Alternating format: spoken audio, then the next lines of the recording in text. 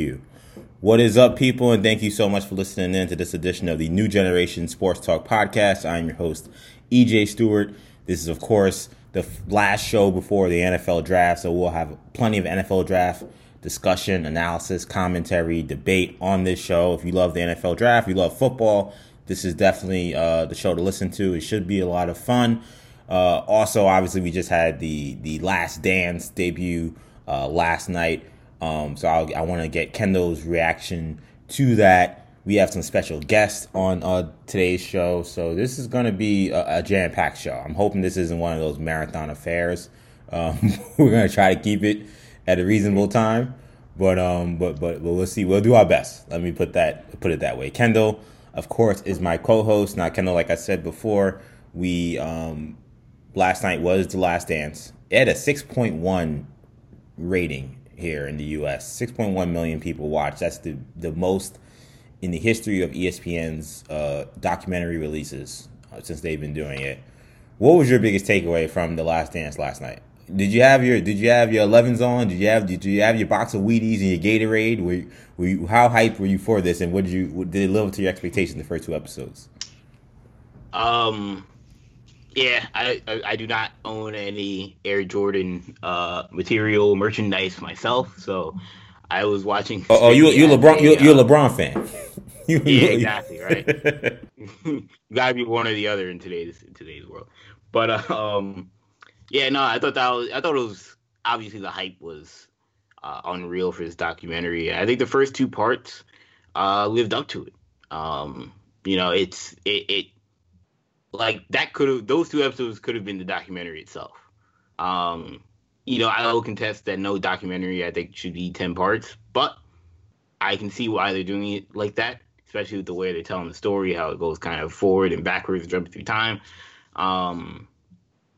But yeah, a lot of inside stuff, a lot of retelling of things, and you really just see how similar a guy like Jordan was to some of the superstars that we have now in terms of like LeBron,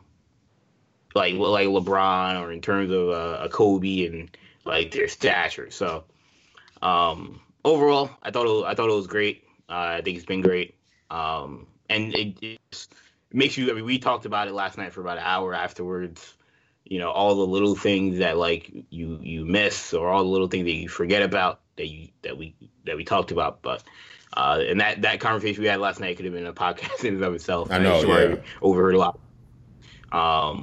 It was a good documentary. Yeah, I thought it was fantastic. Like I said before, it was. I think it wasn't as much things people learned that they never heard of, but I think kind of getting the unique perspective. And a honest perspective from the likes of someone like Scottie Pippen, for example, in regards to his whole contract situation and his anger at Jerry Krause. It was a fascinating watch. I know the next episode is going to be the Rodman episode, the episode where he tells Phil he needs to go on vacation because he can't take being a model citizen with Scottie being out all that time. So I'm fascinated to see what happens. But yeah, Jerry Krause, I told you last night, Kendall, I think he's one of the most interesting figures in the history of sports. A guy who orchestrated an unbelievable dynasty who gets zero credit for it in a way that is weird, but then when you kind of learn about him and learn like the way he kind of thought, it makes sense in some ways. Like I told you before, like, and someone tweeted it, he's the first guy I've ever seen try to do a rebuild in the middle of a dynasty. Like, and there's an argument to be made that he was very forward-thinking in some of the things he wanted to do, but the problem was he didn't live in a vacuum. And that's what I think created a lot of issues when you take the context of everything he wanted to do along with what was happening at the time, which was this revolutionary kind of team. That's where he kind of falls to the wayside in regards to any kind of support you can have for some of the stuff you want to do towards the end. So I'm sure we're going to have plenty of long conversations about The Last Dance as these episodes continue. I loved it last night. I agree. We could have done a podcast on it last night. We talked about it for a while. But this is the week of the NFL draft. This is going to be a NFL draft show, and I'm very excited to say that we have two guest, not just one, two guests on this week's show. So I'm really excited about that. So let me first introduce a voice that you're probably very familiar with if you listen to any of the New Generation content, whether it be on YouTube or whether it be on our podcast. You don't really hear him much on sports. In fact, this may actually be his first sports appearance, which makes it really exciting for me. Shamari Stewart, the host of the Imperial Broadcast, the co-host of New Generation Hero Talk, is on Sports Talk today to talk NFL Draft. I know a lot of our audience is probably stunned being like, this guy likes football. Shamari is a huge football fan. In fact, he loves college football. And he watched a ton of it this year. And he came to me. He was like, I want to get on it. So here he is. Shamari, what's up, man? Yeah, EJ, thanks for having me on. I mean, yeah, I watched so much football this year. I just said, you know what? I just got to jump on this show. And I just got to talk about, I'm itching to talk about this draft. I mean, there's a lot of, I almost got kind of re-energized my love of football this year, watching so much college football, so much NFL football. I'm just like, man, I got to jump in. I got to jump right into this show. Excited to talk about all these great prospects that we have available. And yeah, I mean, I'm just looking forward to it. Glad to be here. Awesome. And also joining us on this show, I think he's been on every NFL draft show I've ever done, dating back to even Hunter College. My good friend, NFL draft guru, Rob DeRay, is also with us on this podcast. So this is a full house today. Rob, what's up, man? Thanks for coming on the show. Thank you for inviting me. Me and the Stewart brothers. This is fantastic. Yeah, I think this is going to be a big one. I'm hoping that the listeners enjoy this. We got a lot to talk about, a lot of ground to cover. We're going to try to cover as much as we can without this again being a 4-hour podcast. We're going to do our best to make this efficient, like MJ was in '86 at the Boston Garden. So let's do it. Let's talk NFL draft there. I'm going to start at the top because obviously Joe Burrow is expected to go number 1, and leading up into this week's big draft, he's made a very interesting phone call. A phone call that I guess in theory I would have assumed maybe he would have already made. I thought it was curious that he made it this week or very recently in terms of trying to get advice for what he should expect. He called Peyton Manning, the former NFL superstar, obviously superstar for the Indianapolis Colts, Denver Broncos, multiple-time MVP, multiple-time Super Bowl champion. He recently revealed that he did talk to the LSU QB ahead of his rookie season in the NFL. Burrow, like Manning, all but a surefire bet to be taken number 1 in their respective drafts. Peyton told him that the Bengals drafting number 1 is for a reason. You know, he's probably going to be going to a team that has a lot of issues, and that he should be ready for that. And that while the experience will be rough, that there will be a lot of learning he can do. And I'll be honest, I was considering some of the success we've seen rookie quarterbacks have in the NFL recently. I was a little surprised Peyton kind of seemed to, at least the stuff he revealed to the media, the stuff he revealed to us, a lot of it kind of harped on, man, it's going to be a long year for you. What do you guys expect from Joe Burrow in year 1? Kendall, I know you've been super high on him. Me and you both have been super high on him. I know we've talked to Shamari about him off air. This is the first time I'll be talking to Shamari about him. I haven't even talked to Rob about him yet, so maybe a little bit off air. So, but Ken, I want you to go first. Considering Manning kind of laying the groundwork that this year is going to be tough for you, what are you expecting from Joe Burrow stepping in day 1 for the Bengals? Yeah, I mean, the evolution of my opinion of Joe Burrow has been very interesting because, like a lot of people, a while year, and he was all right. So, like, early in the season, there was a lot of hype after the Texas game, after they played Florida. There was a lot of stuff about this kid, Joe Burrow. Like, he might pass Tua. And I'm watching and I'm like, all right, let's slow down. He had a couple of good games, but are we really talking about the Joe Burrow from LSU that was a game manager all of his junior year? But it was game after game after game after game. It got to the point once they faced Alabama and he put 40 on them, it got to the point where you couldn't ignore it. And then up until the SEC championship game against Georgia, then the playoff game out against Oklahoma where he has like 20 touchdowns, and then the national championship game. Pitched a perfect game pretty much all season. So you can't ignore that the guy had a special season at LSU. I think he's one of, if not the best quarterback prospect I've ever seen. You know, a lot of people talked about Luck. I think Cam Newton, obviously, I think also was electric, and was obviously there was risk reward there, but certainly was electric coming out of Auburn. Burrow, obviously being 24, you worry about his age, but in terms of productivity coming in, very little weaknesses. The arm talent is not special, but the accuracy and the pocket presence and the poise and the swagger, like all those things are an A+. So, with that being said, him going to Cincinnati, there are some weapons that he can work with. Tyler Boyd, AJ Green, Joe Mixon, assuming all those guys are there, which I guess isn't a guarantee, but assuming all those guys are there, he has some weapons to work with. The offensive line certainly needs work. The defense certainly needs work. John Ross, I really don't know what to make of him. He's been quite a disappointment, but I don't know if he can make them more than a 7-win team. And if they do win 7 games next year, that would be quite the accomplishment, given that they almost went winless this season. So, I think he's good enough to get them to 6-7 wins with the talent that they already have. Because the quarterback position last year for Cincinnati was so bad. Like, I don't think people really understand. Like, Ryan Finley and Joe Burrow is a huge, huge drop off. You know, Andy Dalton and Burrow, I think that is a drop off. You know, Dalton obviously had the experience factor, but talent wise, I don't think he's in the same stratosphere as Burrow personally. So I don't know. I think I get what Peyton Manning's saying in terms of it's going to be a rough rookie year, but Peyton's also from the old guard when like quarterbacks coming in as rookies in '98. Of course, they all had rough, for the most part, rough rookie year.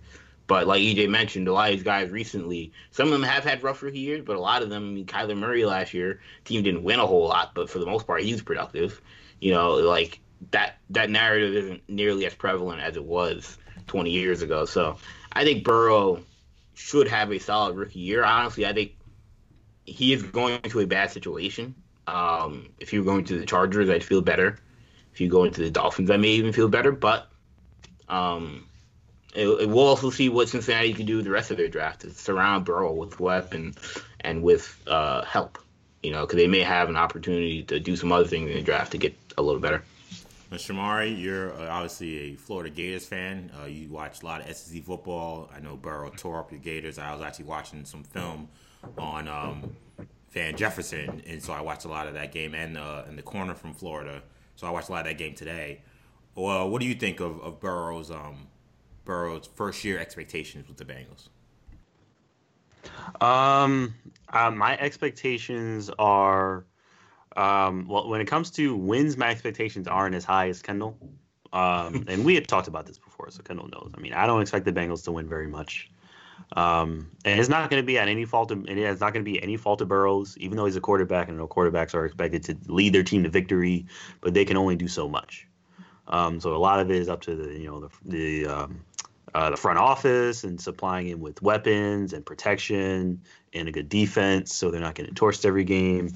So I mean, if they draft really well, which is possible. They have a lot of. It's not like they have like barely any picks. I see a lot of picks each round. I see a round really. So, if they draft really well, they can try to supply. Maybe they get some good linemen, get some defensive pieces. They can do better than they did last season. Yeah. I would expect them to do better than they did last season. Hope so.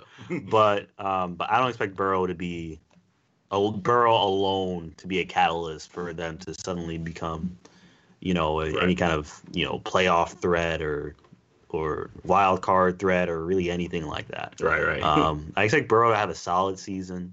I don't expect him to do poorly, but I do expect it to take time.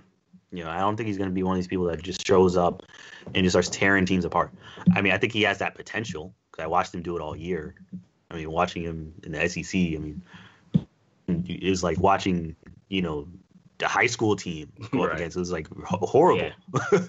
But yeah, I mean, he's been tearing these teams apart in college. So he has the potential to have a breakout season, but I would not expect it in this rookie season. I would expect him to put up solid stats.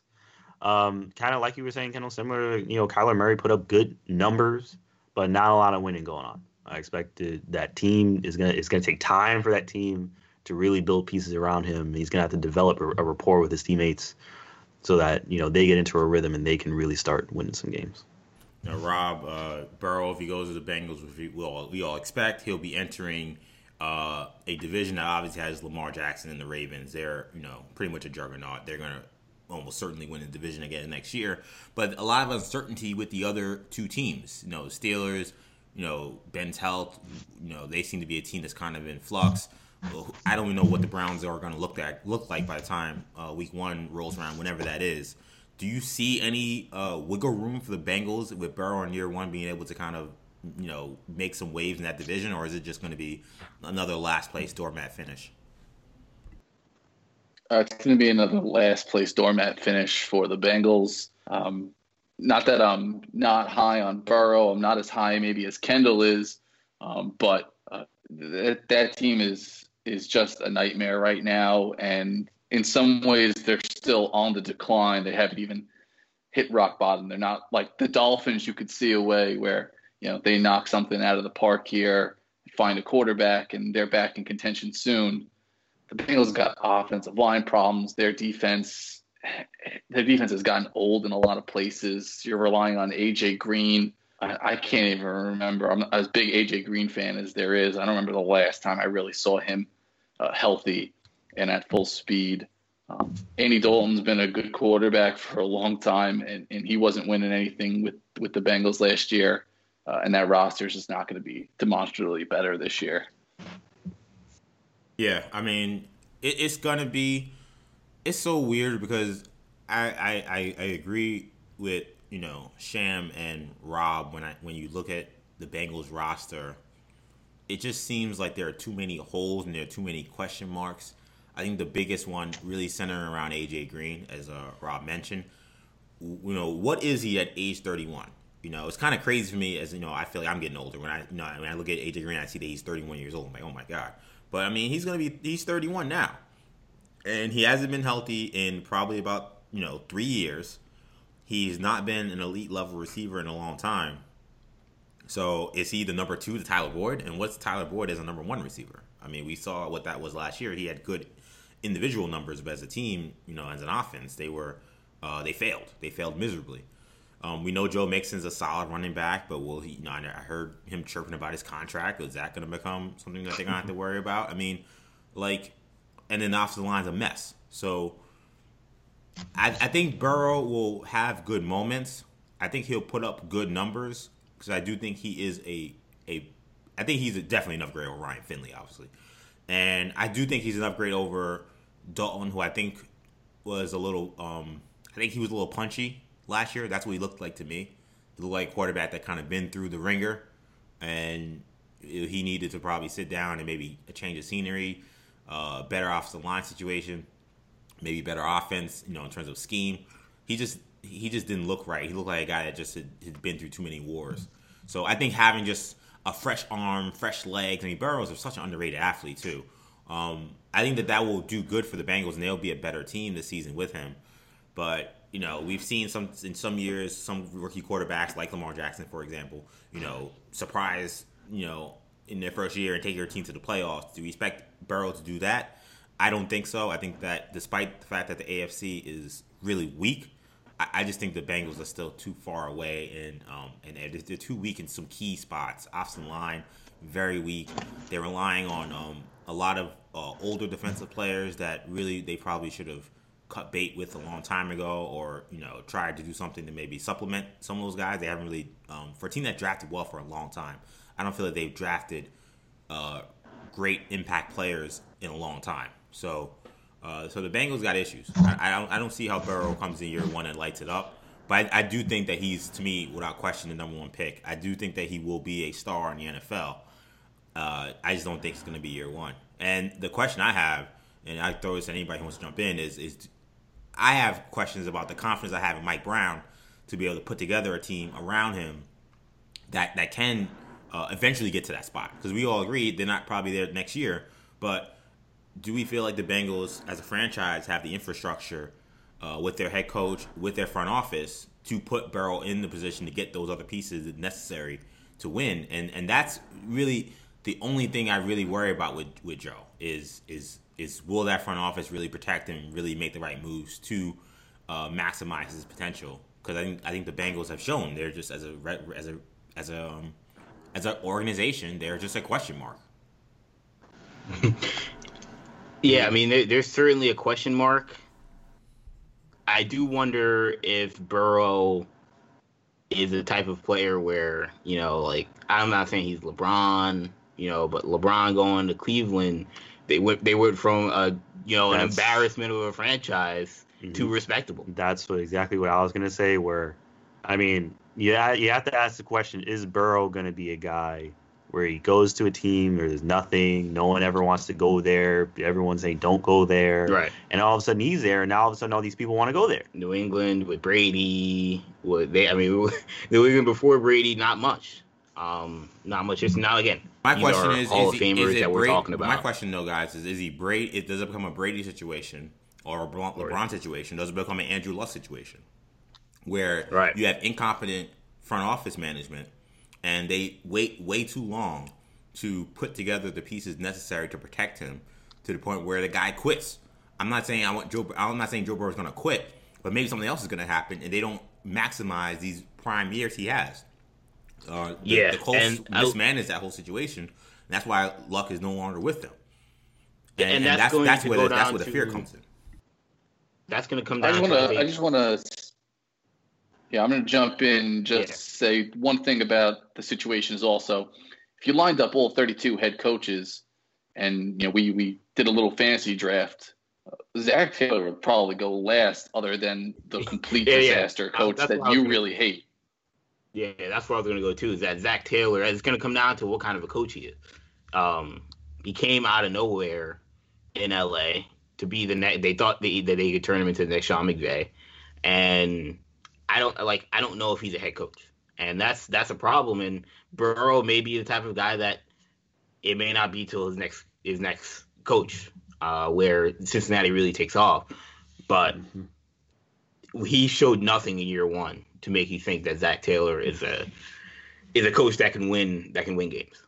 Brian Flores in Miami showed some signs, some semblance of structure to give you some confidence that when Herbert or Tua ends up there, that they can start winning games. He's from the Belichick tree. You feel a little bit better about that. Zac Taylor is straight from the I like to say the Jimmy Neutron boy genius, quarterback guru tree that isn't always that. I mean, it worked with Sean McVay, but that's a lightning in a bottle strategy. So, I mean, you're gonna have to hope that him and Burrow have just an excellent chemistry. And if that works, if the quarterback works, then you hope that that's enough to win you games. I mean, if they say the Bengals are really bad again this year, I mean, if they're able to get either a number 2 or 3 pick next year, and then it kind of continues along that path. I mean, with Burrow, quarterback centerpiece, you can build around Burrow. I think is really the ultimate thing. How I feel about Burrow's future is you can build around him. You have to be quite the front office to not be able to build around a player like him. He's so elite. I mean, at least based on everything that I've seen in college, he's so elite. Now, the one question that we have with Burrow that even I have, I don't think that it's not enough for me to say that, I'm drafting Tua over him like some people are saying, but he was not as good, like I mentioned, his junior year. And the only real difference was Joe Brady came in as offensive coordinator, and Joe Brady is not going to be there in Cincinnati. He's going to be in Carolina. In fact, he's going to be exactly. In fact, he's going to be on a different NFL team. What does that give anybody any cause for concern with Joe Burrow? Because All right. So that's a fair I think that's a fair weakness. It's a fair thing when you look at Burrow and you're like, all right, Joe Brady did a whole lot with him, last season. He's in Carolina now. Now he goes to Zach Taylor. Zach Taylor, obviously, Rob has already mentioned, possibly the worst head coach in the league. That could be a cause for concern. And I would defer, my X's and O's to Rob DeRay, but I would argue while the Brady thing is definitely a concern, I don't concern myself with it as much because to me it's a thing of, okay, when I watch Burrow, and I'm not going to say I watched a million LSU games. I did watch them against Miami that year when they played them. And I watched him this year. Take away scheme. What kind of player was he? And how much did he improve from year to year? Like, was this guy in there and then now the scheme, opened him up? Or did he actually physically mature? Did he get technically better? And did his game improve beyond just the X's and O's? And to me, I would argue the latter. I would argue that, he was not as accurate the year before. He was not as good under pressure the year before. Yes, those things are coached, but those are skill sets. That's not, we're running this new scheme now, hence guys are running more open. When I watch LSU, I'm watching Joe Burrow throw dimes into impossible windows.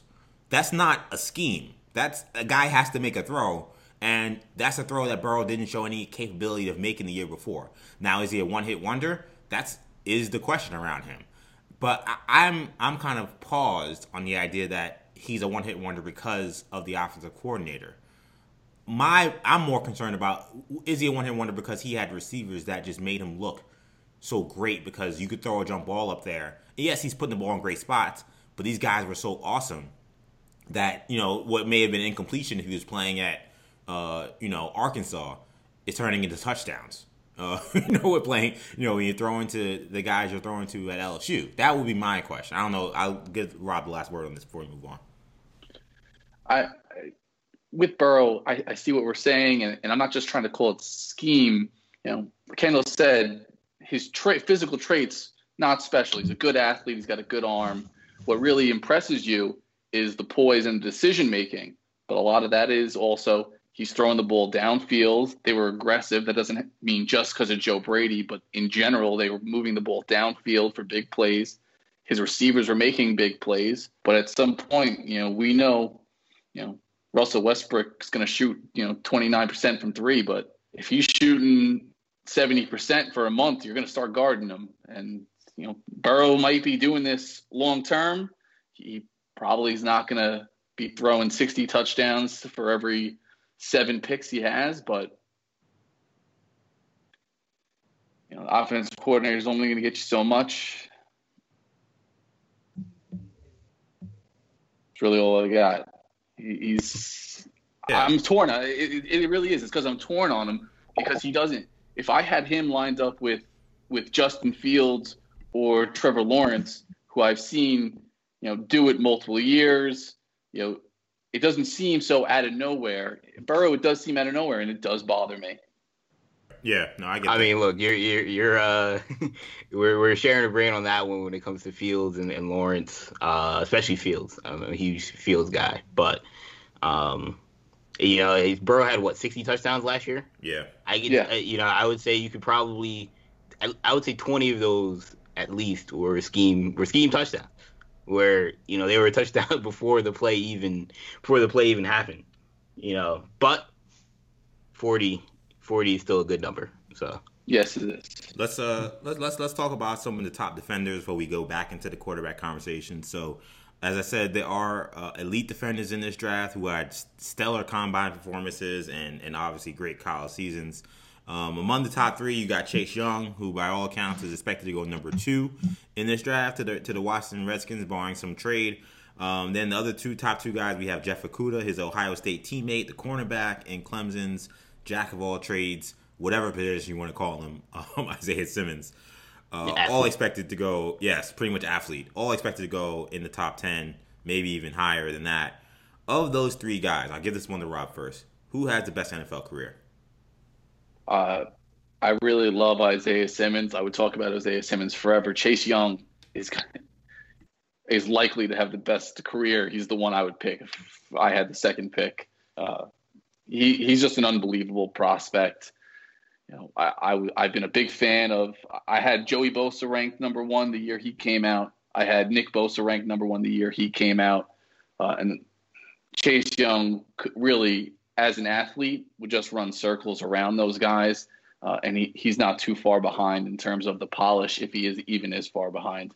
I think he's a special. I think he goes up in that, Jadeveon Clowney and Ndamukong Suh. I know Myles Garrett, these guys that were just rock solid.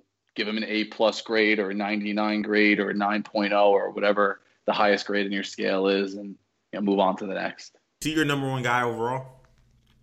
Absolutely. Not even close, really. I almost never put quarterbacks number 1. I think Andrew Luck and Robert Griffin being my 1-2 the year they came out was probably the most recent exception. But Chase Young is – I think there's a big gap as terms of prospect between Chase Young and Joe Burrow. All right. What about you? What about you, Sham? Out of those 3 guys, who you think has the best NFL career? For me, I think it is.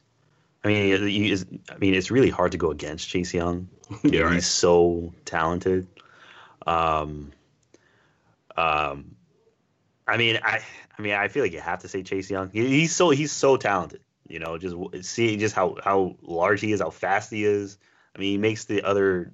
I mean, he literally made like all the college players look like kids. It was like bullying them.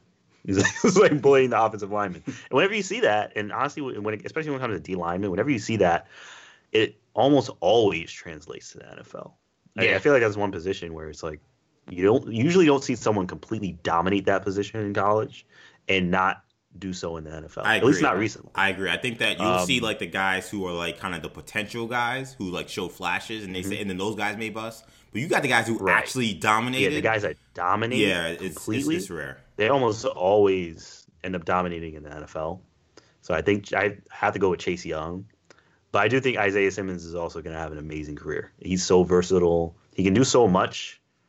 It's like pick a position with him. Right. It's wherever he fits best, in your defense. So he's a close second, but I feel like you have to go with Chase Young. Yeah. Obviously, it's Chase Young. Shawari mentions making these guys look like kids. We're talking about Big Ten offensive linemen. We're talking about the Wisconsin game. It was just a wrecking. It was just a wrecking ball. I mean, we're not. He wasn't playing in the MAC conference. Khalil Mack. Playing at Buffalo. You're like, all right, what am I watching? But this guy doing this against some of the best offensive linemen in the country. But if we're talking about Okudah versus Simmons, I think that one's close. I mean, a lot of people are high on Jeff Okudah, and he's somebody that when you watched Ohio State, you can definitely see, defensively, obviously Chase Young is going to catch a lot of attention because he's in the backfield every play. Even if he doesn't get a sack, you're just like, man, this dude is in the backfield literally every play. But Okudah was a playmaker, and a lot of times, he may not have, obviously with a cornerback, interceptions is a tricky stat because sometimes guys you can label a guy and say what kind of playmaker is he, but you got to look at how many times did they even throw to his side. And Okudah, you don't want to say he's a Darrelle Revis, because I think that's a name that, when you invoke Darrelle Revis, that's like invoking Michael Jordan, at the quarterback position. But he's a guy that you don't really throw to when he's out there. And those guys are valuable. Obviously, a pass rusher is gold in the NFL. And, having a guy like that, especially if Jason goes to Washington, with Montez Sweat and Jonathan Allen, all those guys, that could be a special front four. But I wonder if a guy like Okudah is more valuable than a guy like Simmons. Because Derwin James is the closest thing in the NFL we probably have to Isaiah Simmons. And he's a great player, but is he going to be the impact of a shut down, lockdown corner? And I guess that's my question. I would just throw in is like if you got a really smart defensive coordinator who you trust, I would love to have Simmons and see what you could do. If you just need a guy who can go out there, do the job, no matter who's coach calling the plays, you go with Okudah because they're rock solid. You don't really have to think twice about putting him out there. Cover the best guy, shut down one side of the field. That's easy. Yeah, I think that the conversation. I mean, I agree. I think it's really hard to go against Young because, again, when you have a guy on the edge that's just so dominant. I mean, it was ridiculous watching him get off the ball. And, it seemed like the offensive tackle was just stuck in quicksand trying to stop this guy. And when he somehow didn't get off the ball quickly, he would just bulldozer over the offensive lineman. So the guy is just an athletic, just monster. But if you're talking about a guy outside of Young, the conversation between Simmons and Okudah is so fascinating to me because I think Rob said it best. I think when you look at just, I need a guy who I can plug and play. I'm running a standard defense, and I don't got to worry about me having to be creative to make him reach his potential. I mean, Jeffrey Okudah is. I think he's one of the most. I don't want to say he's underrated because he's going to go top 3 possibly, but I feel like we don't speak enough. Maybe because the guys at the top, Young and Burrow are so spectacular. Then Tua's got a lot of storyline around him. I mean, he's one of the best corners we've had come into this draft in a long time, and I can't remember the last guy that's going to go as high as as Okudah's going to go. Maybe it's Ramsey, I'm assuming.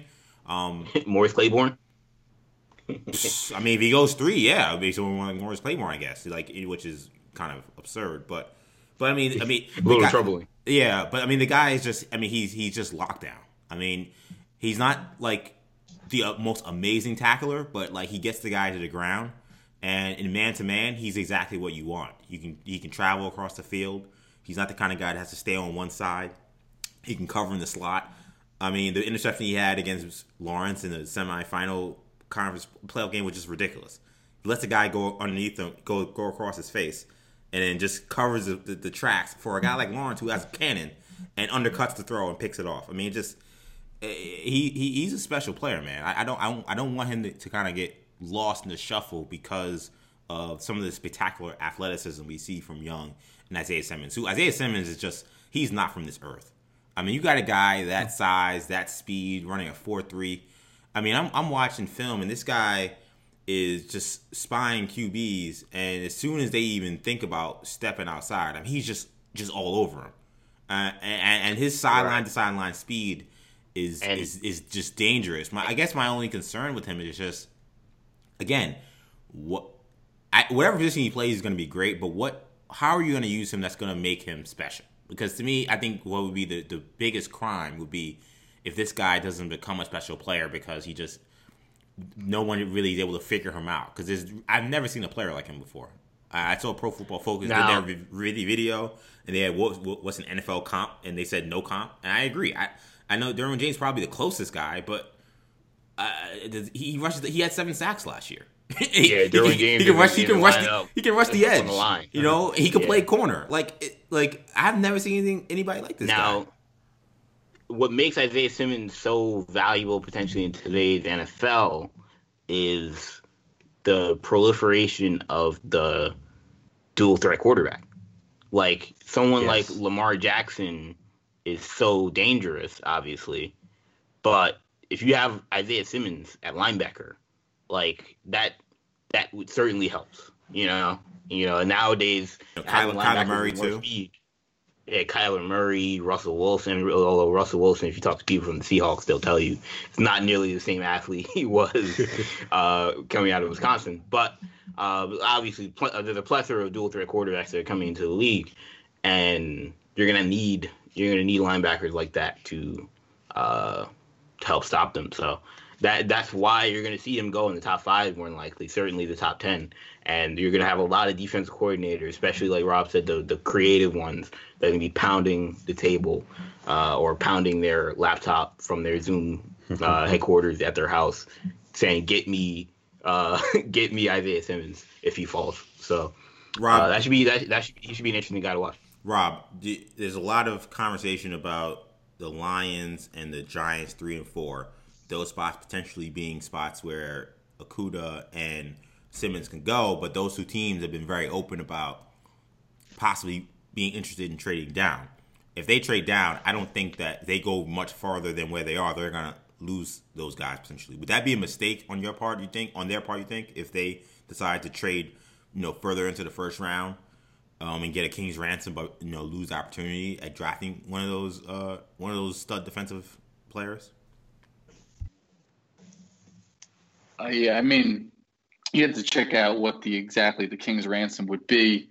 I'm usually of the mindset if I put 4 guys in tier 1, say right now it's forget the quarterbacks. Let's say Chase Young, Okudah, and Simmons are my tier 1 players. If I'm trading back and now I'm not getting a tier 1 player, I'm upset. So I wouldn't look to move too far back. If the Chargers want to jump Miami, if Miami wants to jump up to block the Chargers, maybe you could talk yourself into going down to 7, 8, 9. If Carolina or somebody wants to come up to get a quarterback, the price is right.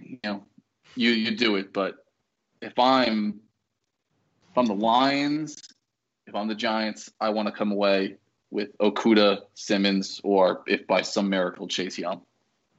Yeah, I was telling these guys off the air. I mean, the Giants have not had a star linebacker since Jesse Armstead. And they haven't had a good linebacker since Antonio Pierce.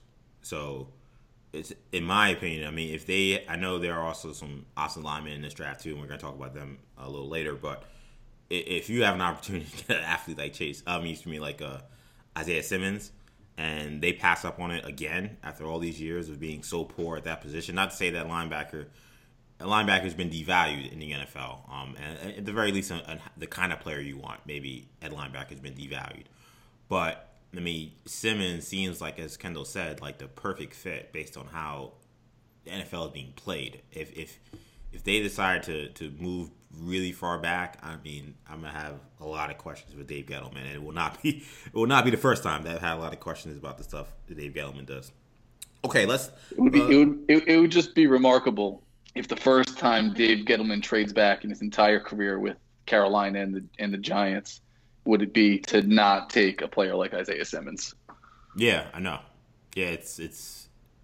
But it would be remarkable. But he is Gettleman, so like in my head, I'm like, anything is possible. And the way he's talking as if he's itching to do it if someone gives him the right thing. Now, he is kind of like, I don't know. He's almost like wasn't there like it's not Inspector Gadget, but wasn't there like a spy who was kind of like bumbling and like even though he kind of got the job done? I feel like that's Gettleman. Like the Pink Panther, Inspector Clouseau. Yeah, maybe that's what I'm looking at. Like in some aspects, like I do feel like he is kind of like playing a game of chess in like some of these comments he's put out there where I don't know if he necessarily does want to move back, but he's so Gettleman like that is like he's unpredictable. Like he could end up doing something crazy that I wouldn't anticipate, but he could also be playing a long game that we don't expect. So we'll see what happens. But I do want to shift the conversation back to quarterbacks just real quickly because Burrow and, of course, Tua Tagovailoa, who we talked about a bunch on this show, are expected to be the first 2 quarterbacks taken. Then there's 3 more guys, and other 3 guys, all of them could potentially be taken in the first round. You're talking about, obviously, Oregon's Justin Herbert, who a lot of people thought would leave Oregon last year to go to the NFL draft. He stayed another year. Had a solid season, won the Rose Bowl MVP. Jordan Love from Utah State, who seems to be kind of like the trendy, kind of sneaky kind of pick for a lot of people in terms of sleepers, in terms of the quarterbacks. And then Jalen Hurts, who has a national championship to his pedigree, is another transfer quarterback at Oklahoma who had a stellar season. So of these 3 guys, how would you rank these guys 1 to 3? I'll give Kendall this one first. Love, so Herbert, we're not, and Hurts. Not including. Oh, okay. Yeah, not including Tua. No Tua. Yeah, no Tua. Because I mean, unless someone wants to make a case that Herbert or someone is better. That's than the question. Tua. I mean, the Dolphins at 5 seem to be leading Herbert, but we'll stick with. I'll stick with your question, because I have Tua ahead of Herbert. But So Herbert, Love, and Hurts. I would go Herbert. Although I don't love Herbert. I mean, Shamari knows, like, me personally, if you're drafting a quarterback if you're thinking about drafting a quarterback in the top 10, top 15, I would just punt till next year. And just if you're gonna be a bad team like the Dolphins or something like that, if you're saying we're gonna draft Herbert, I personally would just wait till next year and get Fields or Lawrence hopefully. But if you're insistent on drafting a quarterback, I would say Herbert, Hurts, and then Jordan Love. That would be me personally. Not as high on Jordan Love. Hurts is a project, but I trust his football character more than Jordan Love personally. So, I think he has a little. I think he's more of a winner. And I would take Jacob Eason over Jordan Love as well. I would take Jacob Eason over Hurts and Love. So, yeah, it would be Herbert, Eason. Why the Hurts, love? Why the love for Eason? Eason, I think, obviously more of your traditional drop backs, strong arm quarterback. I don't think he's ready to play next year. I don't think any of those guys that we talked about are ready to play next year. But I think if you get him in the right situation, maybe Tampa Bay, where he can sit for a couple of years, I think with some seasoning, I think he'd be even though he's not your modern day quarterback, because there's no dual threat potential with him, I think he can be a high level starter. Think, Jay Cutler-esque. Okay. What about you, Shan? So I'll go Herbert. Honestly, I have this in terms of the rating. Well, I don't have Eason in there. Eason.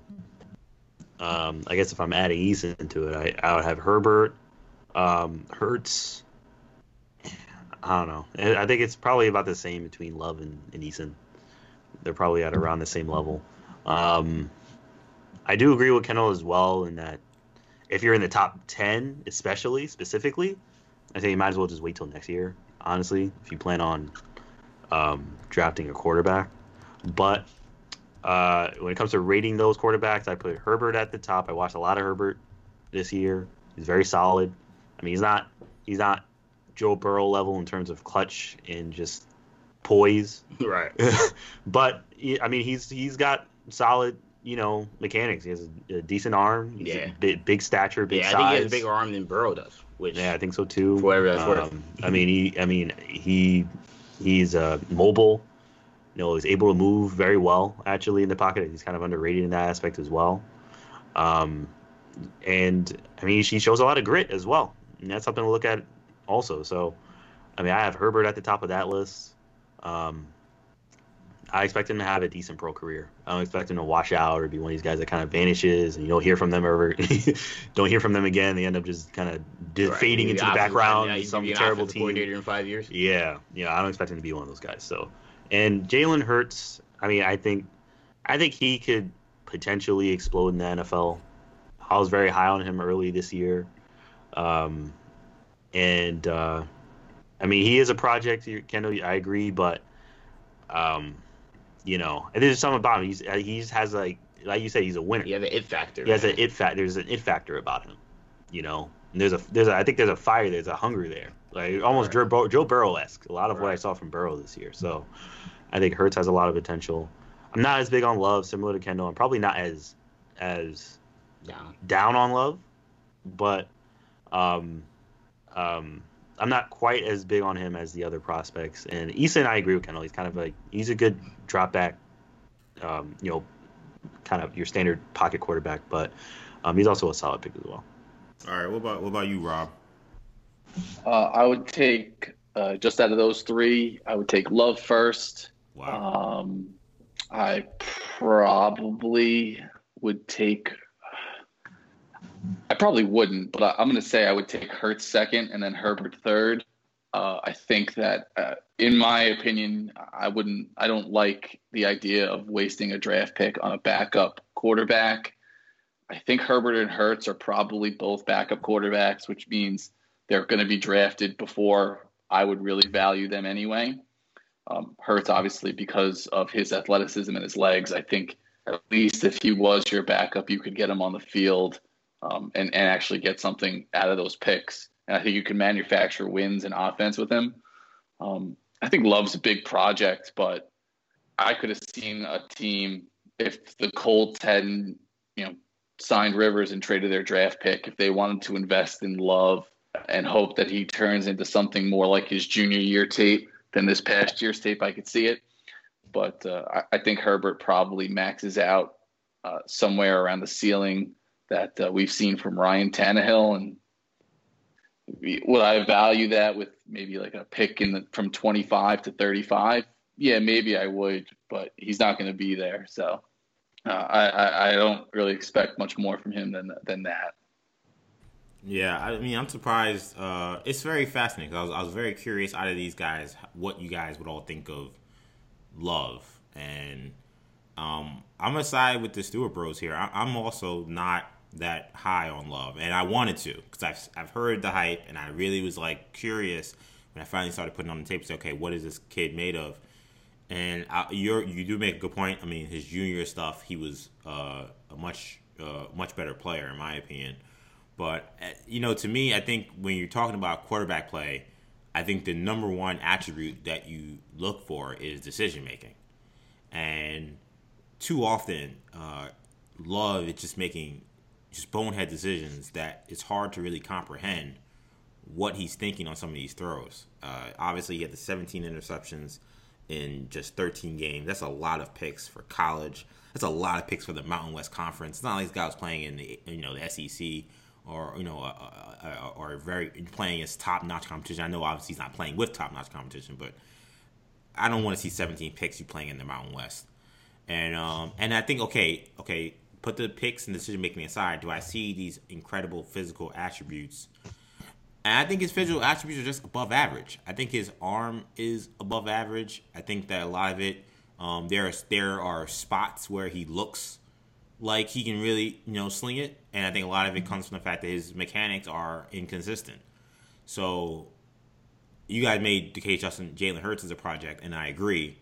But I think Love is a massive project. I think that if you're taking a chance on him, I think you're rolling the dice. Because my thing is, if I'm going to excuse the poor decision making, I need to see absurd physical attributes. And I think size and weight, yes, they're perfect for a quarterback. But outside of that, I don't see anything that's spectacular. He's shown an ability to have good anticipation on throws. He has a good arm, but I don't see a special player. I think that he's way more of a risk than a guy like Herbert. If I was going him, I would have Herbert 1. I'd have Hurts 2. And I would have Love 3. I would not put Eason above Love only because Eason, there's some character things with him. I know there's some character things with Love too. But Eason, I do have some character questions. Why was Georgia so willing to move on from a guy who's the number one quarterback and their best recruit ever? Why? Kirby Smart. What was his inability to make adjustments in games? There's some stuff with Eason that kind of I get Ryan Mallett vibes with him, and that kind of scares me. I do as well, and I love Ryan Mallett, so I think that's why I like Eason. But I'm convinced that Jake Fromm either has some sort of blackmail on Kirby Smart, or is his son-in-law. Because my thing is I don't know. I think you're right. The thing with Fromm and Eason is weird, but then Kirby Smart did the same thing with Justin Fields and ran him out of town. So I mean, at some point I'm like, all right, if it quacks like a duck, then it looks like that is a duck. I get it. I mean, yeah. Yeah, I don't know. I think I agree with Rob in the sense that Herbert wouldn't draft him in the top 10 or 15. And I guess even though I have Herbert ranked higher than Hurts, I think Hurts is a much better value play because Hurts might be available at 20, 25, 30. And if you can get Hurts at 20, 25, or 30, I'd much rather take that project. And that is even that might be a little high personally. I would rather get Hurts in the second round, but I'd much rather take that project than draft Herbert at 5. I think that is massive. I think that's massive overvalue right there. And I would assume I think the part of it with Herbert. I'm sorry. I think the part of it with Herbert especially in comparison to Love, is I feel like Herbert does have that big arm. He's got the mobility. I feel like we've seen a maximized version of Herbert. The scheme could have done him a few more favors at Oregon, but I think the temptation is that if you get a really good offensive coach to maximize Love, you might see a guy who could kind of move the ball down the field at a mid to high level as a top 15 to top 12 NFL quarterback. And I just can't imagine really Herbert getting there at this point unless something really improves in a way that I can't project. I think, me and you, Rob, talked about this off air, but you kind of alluded to it. I do feel like the offense and the kind of players that are there at Oregon definitely held him back. Because to me, when I watched Herbert at Oregon and the way they played, like, he looked good. I mean, I would agree. If people watch his Oregon tape, I don't think people are going to be just wowed. But I think a lot of it's because they're doing a lot of bubble screens, a lot of underneath throws. They have a lot of these kind of scat back receivers. They yes, at times they did push the ball down the field, but they didn't have those kind of vertical type of athletes where they were capable of doing that. And that's not the way Oregon has played football pretty much since, Chip Kelly got there. So when I watch the Combine and you watch the Senior Bowl and you see Herbert in more of an NFL setting and you see the throws he's capable of making, I feel like, I'm like, wow, like this guy, I mean, there's a potential in terms of moving the ball down the field that I didn't think he had. I was not as high on Herbert until I started seeing this stuff. And then when you go back to the Oregon tape and you see some of the times where they did push the ball down the field, you realize, oh man, this guy can really, if they really turned him loose, he could have moved the ball down the field a lot more aggressively than they did. And I'm not going to fault Mario Cristobal and Oregon. They had a great season and they've run a great program since Cristobal has got there. But I think in terms of just, if I was telling Herbert where was the best place for him to go play college football, I wouldn't have told him to go to Oregon at all. I think that it did him a disservice. I think if he would have played under Joe Brady, I'm not going to say he's putting up, Burrow numbers. I'm not saying he's putting up Burrow numbers, but I'm just saying if he plays with LSU's vertical receivers, or if he goes to Oklahoma, he's having a monster season. Like, I think he's having monster numbers, and the conversation around him is different. I do feel like a lot of the problem with Herbert was him playing with a bunch of 5'8", 5'9" receivers, and the way they play football. It's not going to be conducive to I think his strengths. I think he did the best he could, and he did a great job. And again, they were 12-2. They won the Rose Bowl. He didn't do bad, but I think you're never gonna have really a wow thing with him. With that, like the last, great Oregon quarterback that was drafted high, Mariota it was great that he played in that kind of system because he wasn't a guy that you're trying to push the ball downfield with. He was a guy that you're trying to throw more underneath stuff. You're trying to get him in motion. You're trying to get him in read option stuff. Oregon's perfect for him. But with Herbert, I don't think it was. This is probably the meanest thing I'm going to say, but what you kind of just laid out for Herbert is kind of the reason why I once upon a time had Paxton Lynch ranked, 17th on my big board. And I was just like, I look at his tape and he's hitting short drags and he's hitting the running back out of the backfield and they're having success. And then I see him in the Senior Bowl and he's throwing the ball well. And I go back and look at his tape for his deep throws and I find them like, oh, he's making them. And then he got to the Broncos and he got out there and he just checked down to that running back every single play. And I think that part of the reason that Paxton Lynch washed out of the league, everyone said he had that kind of laid back attitude. He wasn't really an aggressive guy, an aggressive leader, which not for nothing is what they say about Herbert too. Yeah. Right. It's a comparison that I wouldn't really make in terms of prospects. I would never put them together, but just the way you laid out the case, sometimes you talk yourself into these prospects, and sometimes it's more their fault in college than you like to believe, depending on whether you like the guy or not. Yeah, when you mentioned EJ, the wide receivers, we're going to get to the wide receivers at some point, but when you mentioned the Oregon receivers, like I think this draft class, especially when we talk about Burrow, we talk about Tua, And even then, when you do it, and Jalen Hurts as well, Hurts, yeah. and then you throw in Herbert, like there's a lot of chicken or the egg when it comes to. There's a lot of obviously Alabama receivers. Yep. LSU had a great receiving core. Oklahoma had CeeDee Lamb.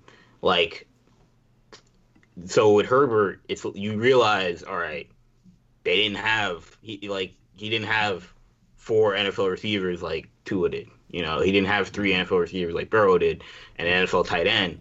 Like, there are things that we have to take into consideration when watching these guys. But as when we get to the receivers, I think some of it is the quarterback, some of it I think is the receivers. Well, you guys talked about the receivers. Let's get to it now. So this is regarded as perhaps the best receiver class in many years, maybe a decade plus, in terms of the talent level that's available this year. We could see 3 to 4 guys go in the top 20. We could see 6 or 7 go in the first round. So this is going to be a receiver draft. I have two layered questions. So I'm gonna go with the first one. Just with these guys we have here, who's your number one guy? I'll give Sham first. Number one receiver. I think just in terms of talent and potential. No Florida bias here. You don't got me hearing. You don't hear me saying Jeff Thomas. I guess you probably have to go Jerry Jeudy. I think just in terms of talent and just technical skill, right, professional NFL readiness, I think you have to go with Jeudy. But all these guys are highlight reels. Honestly, most of these guys, top 5, top 6, even. Yeah, it's just highlight reels with all these guys. Where you Kendall? Yeah, I'm with Shamari. I think there's some people that feel CeeDee Lamb's the best receiver, and I think CeeDee Lamb will make a very good number 2 in the right situation. Like Arizona were to pick him up, I think he'd be, I don't say perfect because they have a lot of receivers anyway, but like I don't know if CeeDee Lamb is a number 1, but I think Jerry Jeudy's a number 1 regardless of where he goes. He's an alpha receiver. He's a number 1 on any team. Almost regardless who he's playing with, from day one. And like Shamari mentioned, the route running is spectacular. The technical skills, the speed. He's a deep threat. Great hands. Again, you wonder about. All right, he played with Tua, but when you look at him playing with Jalen Hurts when he was at Alabama, just as dominant. You look at him playing with Mac Jones, just as dominant. So I don't know. Maybe I don't know if it's a production thing or if it's just if it's if it's just something where he pops off the film. But I think he's an easy number 1 for me. Easy number 1. Okay. What about you, Rob? I'm also going with Jeudy. I probably wish I liked him a little bit more. I think I have the ghost of the AJ Green, Julio Jones draft, like sitting on my shoulder, and I'm just like, he's not really that guy. But I still have him number 1. And that's not. I don't want to cut you off, but my question is, because I thought about this today, why has Jeudy dropped from where? Because going into the season, people said Jeudy is Julio Jones, he's AJ Green, he is that top 5 guy, and now you look at mock drafts and we're talking about him falling to 15, potentially falling to Denver. I would say that's probably his ceiling, his floor. But where has that disconnect come from? One thing that I would say right away is that I do think there is a real CeeDee Lamb train, and I imagine at least a third of NFL teams probably have CeeDee Lamb as the number 1 receiver, and I'm sure there's a couple of them that have Henry Ruggs as the number 1 receiver. The fact that there are so many receivers to choose from means there's a lot of teams that'll be taking offensive tackles and waiting on receivers later in the draft, or another position. It could be anything, and all those things have kind of combined to have him fall. But the other thing is that he really didn't shut the door on the number 1 receiver conversation. And sometimes when you're presumed to be the best and you don't make absolute statement that you are the best, you ended up become underrated because of it. I think part of it is that. EJ, I have a question for you because you mentioned might have been our last show, you made a good point because we were talking about Odell going to Minnesota potentially. And you made the point about that number one receiver, that top 5 receiver in the league is not nearly as valuable as maybe we think it is. Mm-hmm. And that's why someone like Houston was willing to give up DeAndre Hopkins, and Cleveland may be willing to give up Odell. Is that part of why a team in the top 5 or 10 maybe says Jeudy may be all the talent, but it's a waste to draft a guy that high, no matter how good he is, because he may not impact winning? I do. Before you answer, let's not assign logic to what Bill O'Brien has done this offseason. Fair enough. Just saying. Fair enough. That is fair, but I do, to answer your question though, Ken, I do think that's what's happening. I do think that's part of it. I think Rob lays out part of it in that it didn't hurt this guy, but it did. We mentioned Jadeveon Clowney earlier this year, but Clowney had this amazing sophomore year. He had just that monster hit he had against that guy in Michigan, and people were like, "Oh, he's already number 1 pick next year." And yes, he was a number 1 pick, but I mean, remember he got a lot of heat for what a lot of people thought was a disappointing junior year.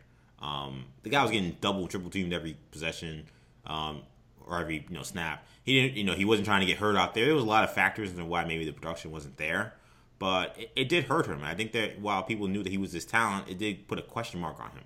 No way am I saying that Jeudy was dogging it or that he played arguably as poorly as Clowney did in that year leading up into his draft. But I do think there is a lot in the idea of when there's hype around a guy, greatness isn't enough. You got to be almost transcendent. You got to be otherworldly for you to really live up to that billing. When Jeudy had that billing as a freshman at Alabama, so get the junior year, numbers were great. Team was great. They obviously dealt with injuries to Tua, and the season didn't go the way it planned. But I mean, there's no real reason why he should have fallen. I don't think he played worse, but because there wasn't this spectacular play. I mean, there were people talking about him winning the Heisman, and he wasn't even. Yeah. He didn't sniff New York. So because there wasn't that special thing about him, that hurt him. It was kind of like, Rob laid out a great point. The guy who did do that was Larry Fitzgerald. Larry Fitzgerald, going into junior year, it's like, okay, what's he going to, or maybe his retro sophomore year, what's he going to be? He had a great freshman year, but, now there's all this hype. Well, Larry Fitzgerald, his sophomore year, guess what? He ended up in New York because that's how spectacular he was. Jeudy didn't do that, so I think that's why there's this campaign against him. And I do think that part of it is when you look at these kind of prototype, outside of the numbers wide receiver, how many of those teams have that guy or winning Super Bowls? You look through the years, as we did on the last show, you start to see it's not that many. And I think people start to look at a guy like Lamb and say, well, this guy maybe has a little more versatility in how you use him. And that's why maybe a lot of people do have him. And Ruggs, maybe. And Ruggs is look like... At Kansas City, look at what Kansas City's done with Hill and Hardman. Exactly. And Ruggs is a speed demon. I mean, there's rumors that Kansas City may want Ruggs too, which, I mean, good luck. God help any NFL defensive coordinator trying to cover Tyreek Hill and Ruggs. But I think that's part of it. I do lean Jeudy number 1 for me. I'm not as sour on him as maybe... I don't say teams are sour. They clearly see he's a top talent. But I do feel like he's a top 10 talent. I think that if they don't draft him in the top 10, and boy, if you drafted one of those tackles, and the tackles are good this year, but you better hit on that tackle if you're passing up on a guy like Jeudy, in my opinion. But I do think people look at CeeDee Lamb and they see a guy who is just so unbelievably dynamic once he gets the ball in his hands. And seeing some of the receivers... I've never seen a guy with the run-after-catch ability. Yeah, and I think people see a guy like Deebo Samuel and what he did in the Super Bowl last year, and seeing some of these receivers that when they catch the ball, they're like running backs, how valuable those guys are, especially when you're talking about a game where you're trying to get guys in space.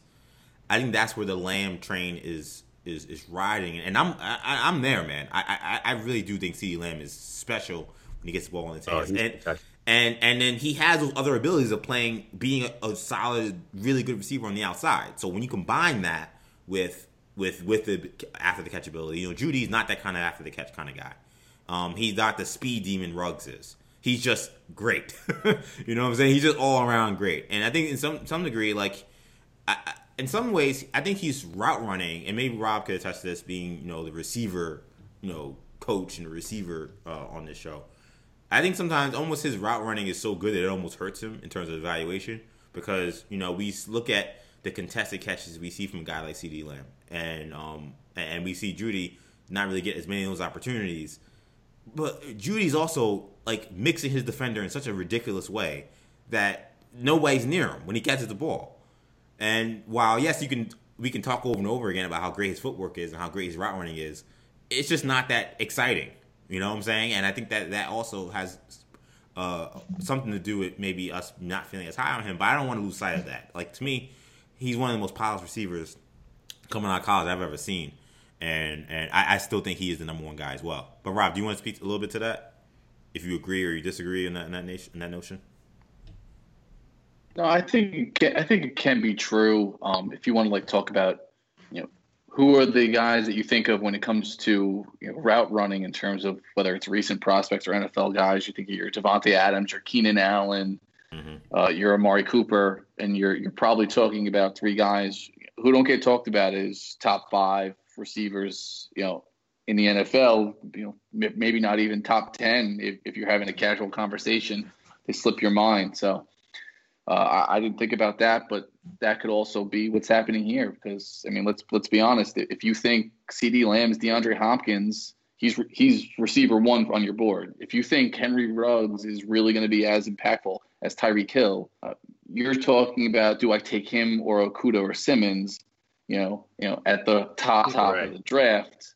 If you're saying, hey, Jerry Jeudy might be, I don't know, Keenan Allen or Cooper or something like that, you feel like you could wait on that guy. That's true. Yeah, that's true. It is true. The other part of this receiver conversation I want to have is, and we can include, Jeudy, Ruggs, and Lamb in this conversation, but there's so many really solid guys. I think for a lot of people may have 10 or 11, 12 guys on their radar for this receiver class. That's how deep it is. I want you guys to give me 2 guys. I want one guy who you think is underrated and will end up, really being better than maybe people think, or maybe the guy is just really good and you just want to really, shout him out. And then a guy who is being lumped into that class who you think is overrated. I'll go to Rob first on this one. Ooh, who do I think is overrated? Wish we would have thrown it to someone else first. It really is. There's like 35 guys. Like people, I know you could have thrown it to Shamar and he could have said Van Jefferson. I think you probably would be unsurprised that I really like, as an undervalued guy, Lynn Bowden in Kentucky, a guy who kind of just did everything for them. Played multiple positions. Whatever he said if he had stuck to just one, he would have been in the Heisman finalist. I always like that kind of guy. I really like KJ Hamler, who I think is, and T. Higgins and Justin Jefferson. There's so many guys. I would say Hamler, Higgins, and Justin Jefferson are in the mix with that top group. I think, Hamler reminds me of a TJ Lockett type, and I was low on Lockett coming out, but you see what he's able to do with the Seahawks, and Hamler could, you feel like you could just mix and match them, and by the time he's in his second season, he'd be doing the same thing. In terms of guys that maybe I'm not as high on, I probably have to go a little bit lower, but I'm not totally in on Denzel Mims. Maybe he is the DK Metcalf of this draft, but I think that DK is probably the one who is bucking a trend and playing with Russell Wilson rather than starting to have a new prototype in terms of limited route runner, and he's just going to be big and fast and do that type of thing. I don't get the Michael Pittman Jr. hype. I'm not saying that he's even overrated, but I wouldn't be making a push for him as really going to be a guy who's going to overachieve wherever he is set to go, which I imagine is probably somewhere in the second round, maybe early third. All right, Shan, what about you? Are you going with Van Jefferson here somewhere? Well, I watched a lot of Van Jefferson, so I'm very tempted to go with Van Jefferson. I watched, most of Florida's games this year. Almost all of Florida's games this year. And look, it was very frustrating at times, a lot of the time. But he was one of the few constants. Whenever Kyle Trask was backing up, I knew you can go to Van Jefferson, right, and we can get something. So, of course, I'm very tempted to go with Van Jefferson as someone that's kind of undervalued. I will go with KJ Hill, actually. Yeah. Okay. I think he's someone that I've seen. I also kind of got to see a good amount of this year, and almost no one's really talking about him. No one's talking about KJ. You forget he's in the draft. You can almost forget he's even in this draft. And he was huge this year. So I would say he's probably undervalued. Probably the most undervalued receiver. And, it's hard for me to really say anyone in this draft is really overrated because, all these receivers I think are so talented. One of these guys is going to be a bust. Yeah, it's probably more than one, right? Yeah, honestly, more than one of these guys. All these guys aren't going to be starters or like superstars. Sheesh. But they're all so talented though. It's hard to even pick one. I'll go Henry Ruggs. Can I just point out that? Oh yeah. No, I was just going to say is that, you mentioned some of these guys are going to bust. If some of these guys, a lot of these guys are going to bust, but Henry Ruggs and CeeDee Lamb are both kind of playing that game where if they don't maximize, their strengths, there's really not a place in the league for those guys. Henry Ruggs, you see it with, a guy like John Ross. CeeDee Lamb, you see it every year. Those guys that are just a little bit bigger, they don't necessarily get open. They don't run a ton of routes, but they bully people in college. And, every year those guys bust out. And then once in a while, DeAndre Hopkins is there. And you look stupid for not being high on DeAndre Hopkins. And I remember loving Kevin White. I remember loving Kevin White out of West Virginia. And I think he's like the perfect example of that guy. The corners and the people around the NFL a little bit bigger, a little bit stronger, a little bit faster, and he just had no chance. And obviously he had injuries that hurt him as well. But I see you there. But Catch Lamar, you were saying Davis. Yeah, Corey Davis, another one as well. Yeah. You saying Ruggs? Yeah, I think Ruggs. He kind of just out of nowhere kind of soared. It's interesting. Through Combine. It's interesting. I was kind of almost expecting him to be before the Combine and before people started having him as like their top 2, top 3 receiver. I was almost expecting him to be someone to kind of talk about as someone that's being undervalued. Right. But now people are saying he's like, number 2, number 3, just, top. Arguably, some people have him top 5 in the draft, and it's like, okay, I think that's a bit much. You're right. I think it is a risk. We've seen a lot of players like him. Either they don't really have much of a place, or they're a flash in the pan. They're good for a year, maybe 2, and then they just vanish. They don't do anything. Yeah. The thing about Ruggs is going to be the quarterback that he goes to, I think, and the offensive scheme, and you can't be the wrong team. Like Minnesota, I just don't think they'd be able to utilize Henry Ruggs like Kansas City would, but Kirk Cousins is limited. So, I can definitely see that. For me, I think overvalued. Justin Jefferson is weird because Justin Jefferson, the productivity is there.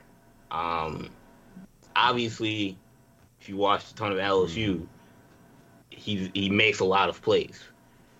But when I talk about the chicken or the egg thing, I do wonder if a lot of the plays that he makes are excellent throws by Burrow. And I do wonder when you compare him to Jamar Chase at LSU, Jamar Chase is making plays. Like, that guy is Jerry Jeudy-esque. Like, he's going to be that guy that'll, I mean, who knows? We said the same thing about Jeudy last year, but you would think he'd be a top 5, top 10 pick next year. Justin Jefferson, I don't get the same vibe when I watch him. Justin Jefferson, it seems like he was in the right place at the right time a lot of times, and Burrow made a lot of times where I'm like, man, that was a hell of a throw. I don't know if it was, and T. Higgins is also very good. T. Higgins, I also, you watch me like, man, Trevor Lawrence is really good. That's something that you pick up when you watch both of those guys. I will say that I agree with Ruggs that, again, it's a fit situation. KJ Hamler, I am a big fan of. I agree with Rob that KJ Hamler at Penn State, I think was underutilized, but I agree. Like, he's a playmaker, but Sean Clifford was limited. If you watched him with Trace McSorley, the guy can make plays. I mean, I'm a Pitt fan, and it seems like every year since this guy, every year it was like, yo, just do KJ Hamler, man. And look, Dane Jackson, a good cornerback, going to be drafted in this draft. Guy couldn't do anything with KJ Hamler, so he's someone that. And again, also because I'm a Pitt fan, when you watch Penn State, I'm consistently rooting against them. So KJ Hamler, even if it's not just against Pitt, it could be against Ohio State. The guy makes plays. Now, something I want to point out. I mean, just looking at all these receivers. I mean, these there's lists of receivers that goes almost 20 plus. It's crazy. Of guys that are going to be drafted in like the first 3, 4, 5 rounds. And it's like some really good NFL teams are going to get these guys. Yeah. I mean, best teams in the leagues are going to get these guys. Now, I mean, that's scary to even think about. The last time we saw a draft like this, it was, I don't even remember the year, but it was the Laquan Treadwell, Josh Doxson, Michael Thomas draft. And Michael Thomas went in the second round, and I think, was Will Fuller in that draft as well? I kind of feel Will Fuller was in that draft. It might have been. Yeah. Yes, like, he was. Michael Thomas, by far, obviously ended up being the best guy. He was the one that was not drafted in the first round, even though Fuller, Treadwell, Doxson all win the first round. And I don't think that anybody drafted in the second round will be better than Jeudy or Lamb. It could be better than those guys, but I think one of those guys will end up being the best receiver in this draft. But I do wonder, like, value-wise, is it smart to draft? Like, for example, I'm a Vikings fan, obviously, and they could draft a receiver at 22 or 25. Is it smart to draft Justin Jefferson when, I mean, you can certainly get a receiver in the second round that could also be an impact guy? I like Chase Claypool out of Notre Dame. I think he's a project. I think he also depends on the system you get him in, how you utilize him. Not a number one receiver right now. Not Mike Evans, in terms of, like, productivity, but he's a red zone machine. I don't see much, from 20 to 20, from the 20-yard line to the other 20. There's not much, but I'd be willing to take on that project. But I don't know. Like, there are guys, Ayuk. You mentioned Mims. We mentioned the dude from TCU. Well, we didn't mention the dude from TCU, but EJ's a big fan of Jalen Reagor. There's plenty of receivers that you could pick up in this draft. I mean, I see a lot of. I'm a huge Packers fan, of course. So I watched a ton of Packers last season. Alan Lazard, for example, right, for Green Bay. I mean, he stepped up huge last year. He kind of came out of nowhere as one of Rodgers' main threats. And I'm seeing a lot of guys on this list that could be added to a great team that could all of a sudden just become another deep threat. Yeah. To some of these great quarterbacks. Yeah. And and we haven't mentioned Laviska Shenault as well. Laviska Shenault, Colorado. I mean, he's just a monster, physical freak. I mean, around the Cordell Patterson. Yeah. So. Yeah, this is crazy. It's how deep this wide receiver club is. I was gonna say I actually disagree with what you said before. That if you were telling me who's the best receiver in this class, and you take Jeudy, Ruggs, and Lamb, and give me the rest, I would take the field. There's just so many guys, and you just kind of never. I mean, if I had to pick one, I'd pick Judy. Obviously, he's my number one guy, but you know, I could totally see one of these guys becoming the Michael Thomas to Jerry Judy's. I'm not calling him the Quan Treadwell, but maybe he just ends up being a Sammy Watkins. Quan. Man, and some of the other guys are a little better than him. That was a sad couple of years for Vikings fans, man. Sorry. If I had to go with an underrated guy, Kendall kind of sneak attacked me with mentioning Rager, but he is one of my underrated guys. I know TCU was a mess last year offensively, so if you watch his stuff, Not a big fan of Max Duggan. No, definitely not. When he had Kenny, when he had Trill back there at quarterback, he was just a speed demon, and I know there's some questions about his speed after a kind of disappointing combine. He put on some weight, which he was actually trying to do to show that he could be a lot stronger and still be that fast deep threat guy. But then he only ran a 4.47. I say only 4.47, but he was a guy that people were thinking would run low 4.3, maybe even sub 4.3. Apparently he got that weight off and recently ran something like a 4.2. Of course, unofficial times are always nonsense, so I don't think he ran a 4.2. But did he maybe run a 4.3? I could see that. He ran a 4.12. Like remember the dude from Michigan? Yeah. That they said, and he gonna run like a 4.5. Yeah, yeah. Really? Yeah, the cornerback. Yeah, who ran down. Did he run a Percy Harvin or something like that? He ran down Percy Harvin. Yeah, everyone's like, yo, this guy is like. This guy's gonna run a 4.1. Yeah, I know. I remember that guy. But no, Rager, man. I mean, you're talking about just like if I'm trying to find a guy who could be the Tyreek Hill in this draft, that's not Ruggs. To me, like Rager could definitely be that guy. He gives you punt return ability as well. I think he's really good. I think T. Higgins is being undervalued too, man. I get that he's not really going to run by a lot of people, though he's got fine speed. I get that for his size, he's kind of slender. But I read some of that. I think he's got to mature his body, get a little stronger. But I'm always going to have an affinity for the guy where if I just throw the ball up, he's going to have a great chance of coming down with it. To me, he reminds me a lot of Plaxico Burress. He doesn't look maybe that fast, but he's running a lot faster than you think. For some reason, you still can't seem to keep him in front of you. Yeah, I think that I think that yes, maybe going into the season he was a little overrated when you look at like his limitations. I think now he's being very undervalued because like there's all these other really talented guys. I think that he's still a really good prospect and a guy who could potentially be a number one. And I don't know if I think he's going to go in the first round, but like the idea that he can go really late or maybe even second is, I don't want to say crazy because this is a deep receiver draft, and I'm like, I think we're talking about a guy Brandon Ayuk who I like. He's not one of the guys I think is overrated, but I wouldn't take him over T. Higgins. I think that would be a risk. I agree with that. I also agree with Rob's assertion that Michael Pittman is slightly being overrated. Because he's kind of becoming the, your I don't say the analytics darling, but he's kind of the underground darling right now. The receiver class is like, oh man, if you haven't heard, this kid Michael Pittman is going to be the best receiver, and maybe he will be. The football pedigree is obviously good, but the tape is not super spectacular, right? Not super fast. He's got good size, but I don't know. And he's playing against Pac-12 defenses. I don't know what that equates to.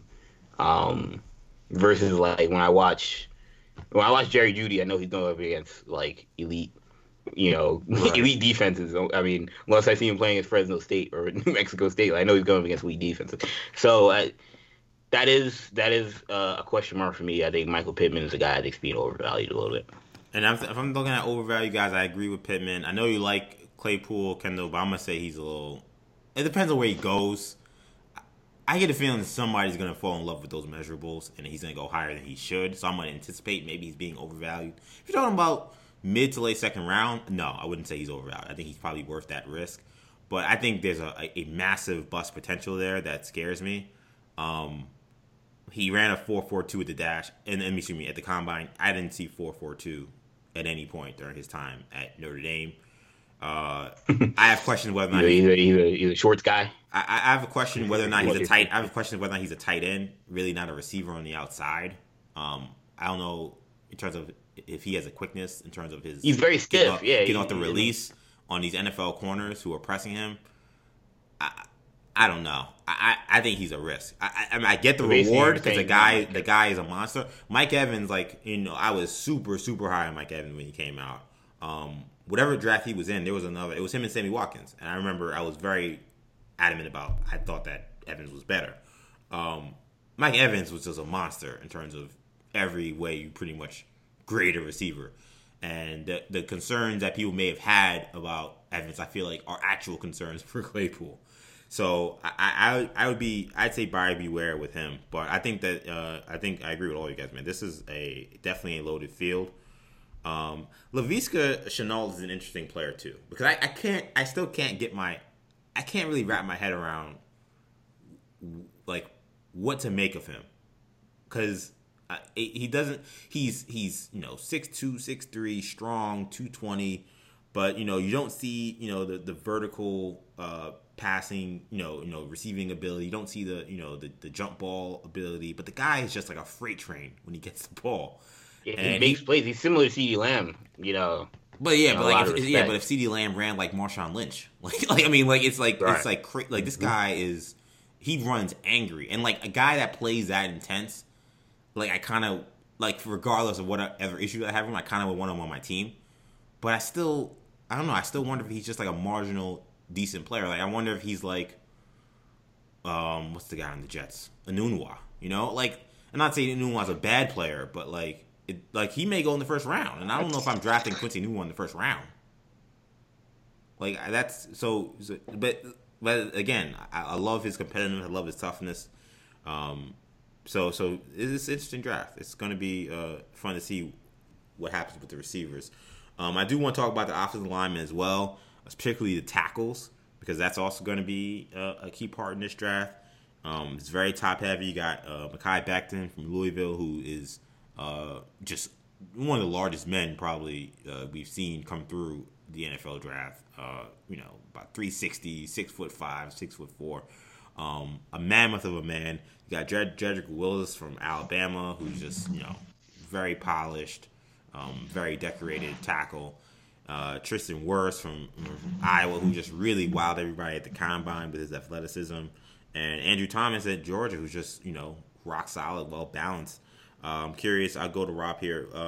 Which of these four guys do you think should go off the board first?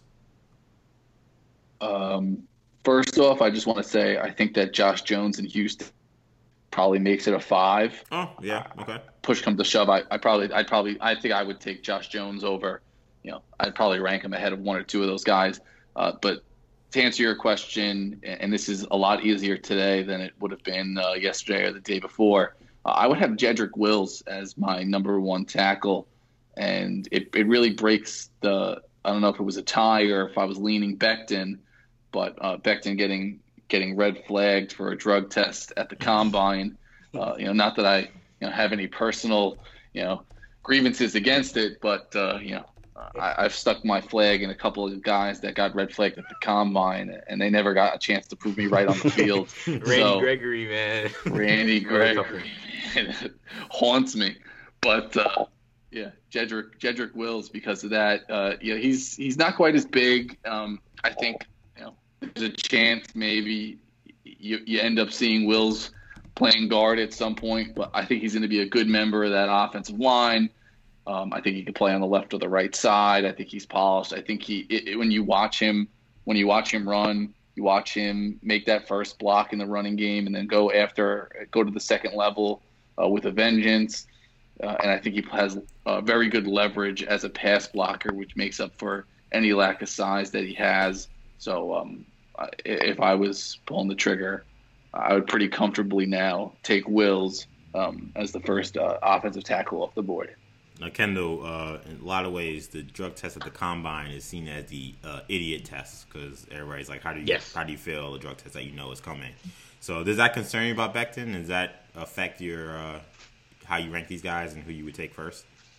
Well, I mean, look, the perception of Becton it kind of, I don't know whatever flags there were beforehand, but when you just think about like the guy who is like your physical specimen, but it's a stereotype of the guy that's like your physical specimen, but it's coming from a kind of a backwoods program. Not say Louisville is, Alabama State. Ryan Petrino's rolling over his grave.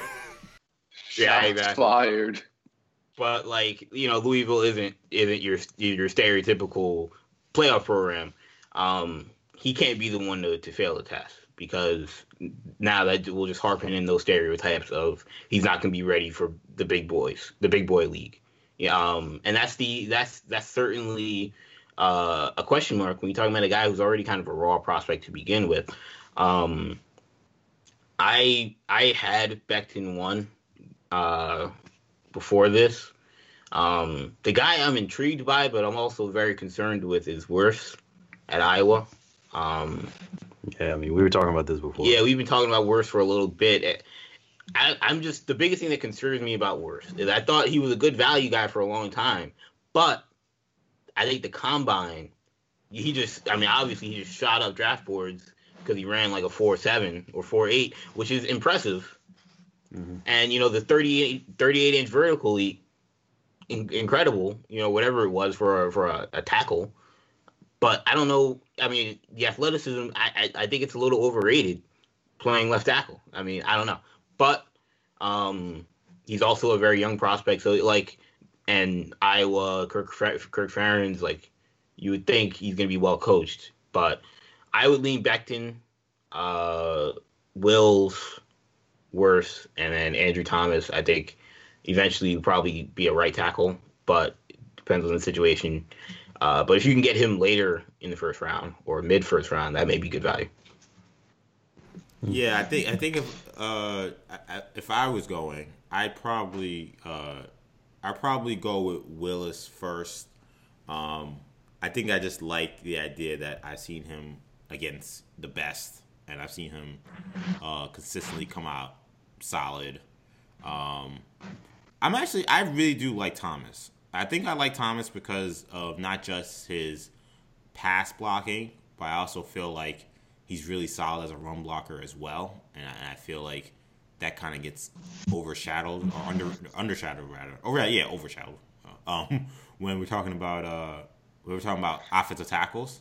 So I think that he provides great value in that way. So I think he actually probably 2 for me. I probably go back to him because you can't teach that kind of size. He may have to drop a few pounds, and maybe that's what he was trying to do. Who knows why he failed that test, but he may have to drop a few pounds. But I think that, when you have a guy that's just that physically, imposing, he has the potential to be, just a real stud at that position, especially when he gets like NFL training, NFL coaching.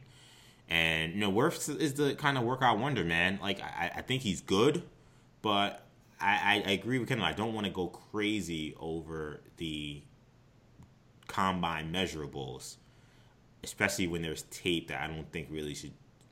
When I looked at the tape, he's a good player, but I don't see this like unbelievable like freak athlete that you see when he's wearing shirts, in a t-shirt and shorts. He's in spandex, yeah. Yeah, like it's right. A different kind of game, so I don't want to overrate that. What do you think, Shan? What would you go with these guys? Yeah, I mean, I would probably go with Jedrick Wills first. And honestly, I'd probably go, for me, it's close between Mekhi Becton and Andrew Thomas.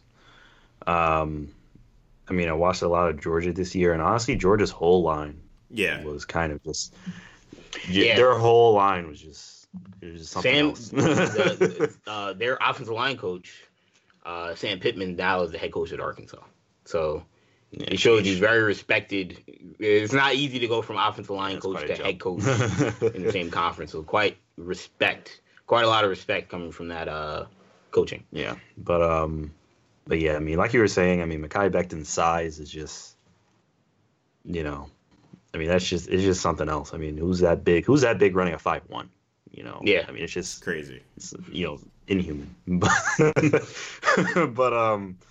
But yeah, I mean, I'm also kind of with Kendall. I mean, Kendall kind of talked me into this, but I kind of agree. Like, I mean, how much does running a 4.8?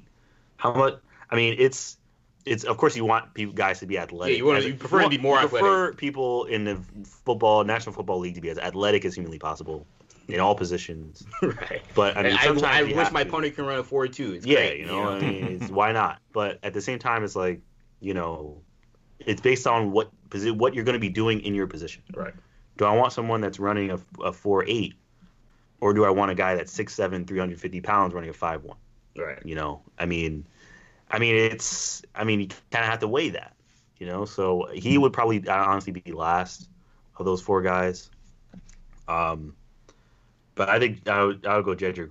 Jedrick Wills one. I mean, he's just basically everything you're looking for. I think he's an extremely solid offensive tackle.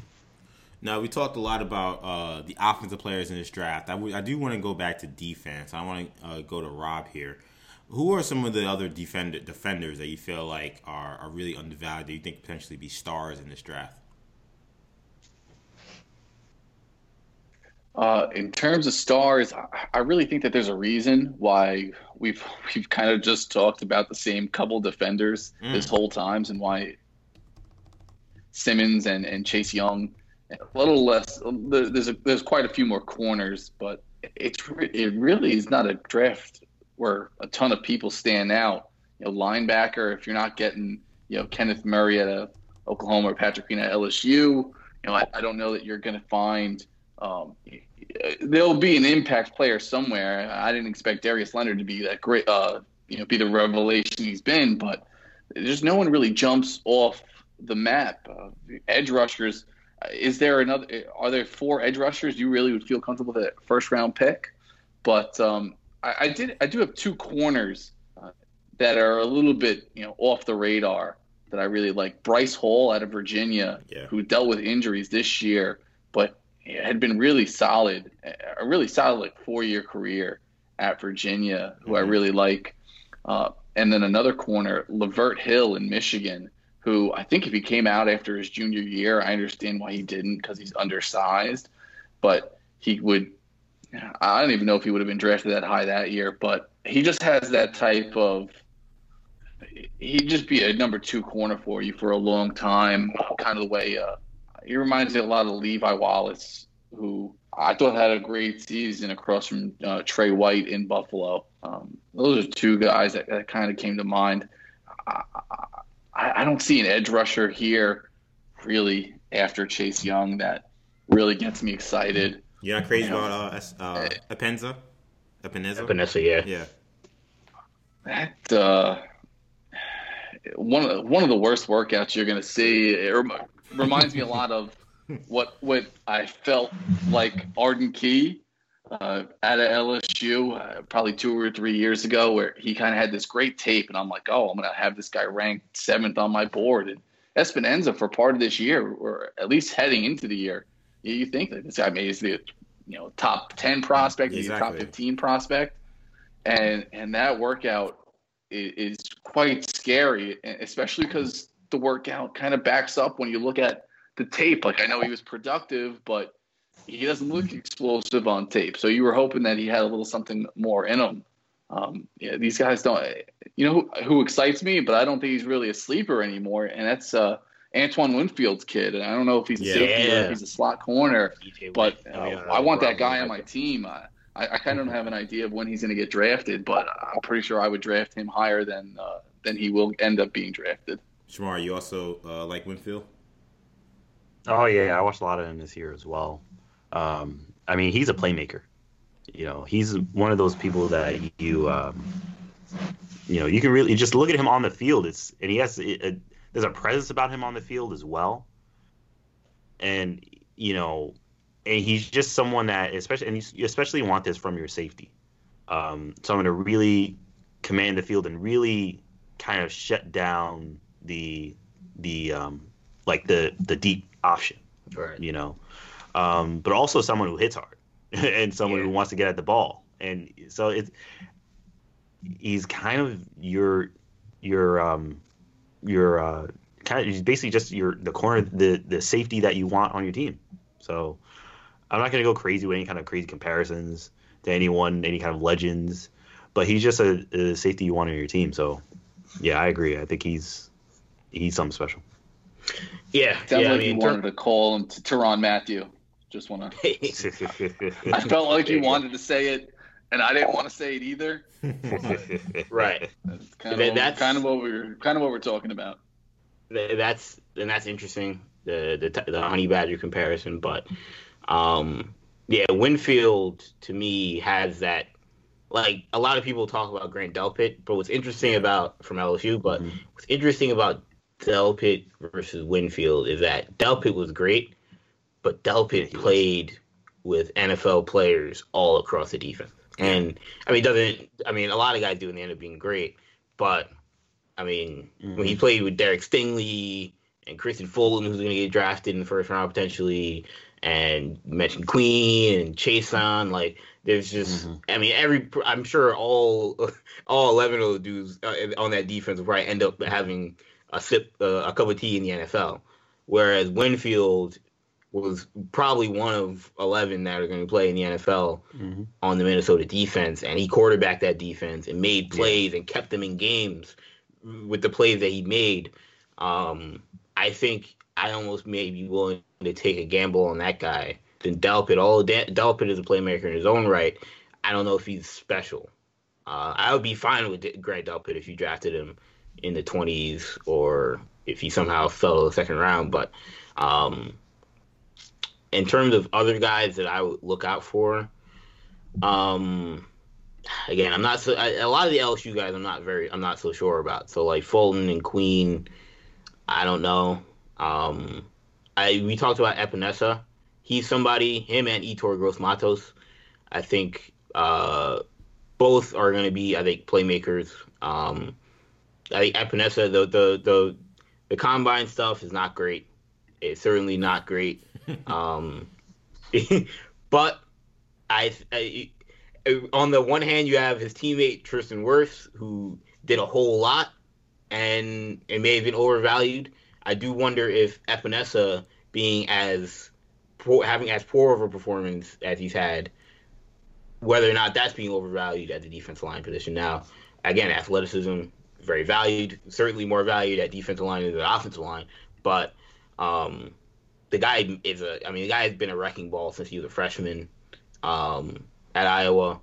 I think he's one of the guys where, similar to EJ mentioned with Clowney and with, we talked about with Judy, where he's kind of come in with a lot of hype the last couple of years because he's been on the radar since he was a freshman, that he may have kind of underwhelmed some people because you're expecting this guy to be J.J. Watt, and he's just not J.J. Watt. But I think a team's going to get him in the late first round, and he's going to be much more productive than your typical late first round pick.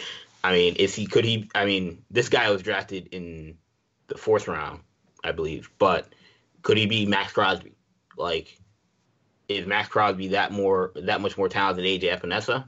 I don't know. Mike Mayock found a diamond in the rough last year with Crosby, so that's hard for me to judge. But I think Epinesa has a chance to be very good, and Gross-Matos is also pass rushing freak, so I think he's going to end up being very good. Rob mentioned him earlier, but man, I Kenneth Murray is just the kind of player that if you ever watch Oklahoma, the guy is just he flashes on the screen. I mean, you can't miss him. I mean, he's so athletic, he's so aggressive. To me, I do think he's going to be a star linebacker in this league. The closing speed is absurd. He's a violent hitter, and when he gets to the ball, to me, the only reason why he may not go higher is just because of the way we value inside linebackers. But just an unbelievable leader, winner, and just a hell of a football player. I think Kenneth Murray is definitely a potential star on the defensive side. If you're looking for a guy maybe lower in the draft who really impressed me as I started to watch more and more of them, particularly because I was interested in their head coach, James Lynch, defensive end at Baylor, 13.5 sacks. Just really solid, great at setting the edge, physical. The guy's almost, he's like 280, 290. I think he's going to have potential in a lot of different a lot of different schemes. I think that, I'm not sure where he's going to go, if it's third round, second round, maybe even fourth. But if you're looking for a guy who maybe as a lineman who kind of maybe comes out of nowhere and is starting for a team and you're like, oh, this guy is starting as a rookie and I didn't expect him to play this much, I'll take a flyer on James Lynch. Every time I watch Baylor play, he was constantly just solid. And he's going up against, really great offenses. And Baylor had probably maybe the best defense in that conference, and a lot of it had to do with him anchoring them. I thought he was just another guy, just a great leader, and he would be my guy if I had to take a kind of under the radar guy. I think might be easy. I expected now personally I didn't give the Dane Jackson shout out, but I expected a Shaq Quarterman shout out. Michael Pinkley shout out maybe. No, Shaq Quarterman I think is also a really solid football player. I just think. He's good. I don't know if he's a star per se, but I think that great leader, great intangibles, and a very sure tackler. I think if there was anything about Shaq Quarterman that if I had a question mark in terms of NFL is for a guy who doesn't possess great size, I probably would have liked to see him play a little faster, end to end. He doesn't run like Kenneth Murray. Sideline to sideline, and he's smaller than Kenneth Murray. So, and I'm not saying you got to be Kenneth Murray, but like if I'm comparing for a guy like Quarterman, you're looking at him, you're not expecting him not expecting him to be Dante Hightower. You're expecting him to kind of be more rangy than I think he was at Miami. I really do think Michael Pinckney is actually someone to look out for. I know Quarterman got a lot of the praise, and rightfully so. He was an unbelievable 4-year starter at Miami, but Michael Pinckney also at linebacker was a 4-year starter. And I thought he put together a really great final season, despite the fact that Miami had a miserable season overall. One more guy I want to mention. Obviously, we haven't mentioned Derek Brown at all. Obviously he's gonna be a top 5 pick. He's amazing. Yeah, but he's amazing. A guy later in the draft, later in the first round at least, Raekwon Davis should be interesting. Tremendous size, guy makes plays. The only thing you worry about, for me, not the only thing, I'm sure there's quite a few things, but in general, I do worry about Alabama guys. Defensively, when you look at Xavier McKinley, you look at Trayvon Diggs, you look at Raekwon Davis, the Alabama guys don't necessarily make the impact in the NFL that they had in college.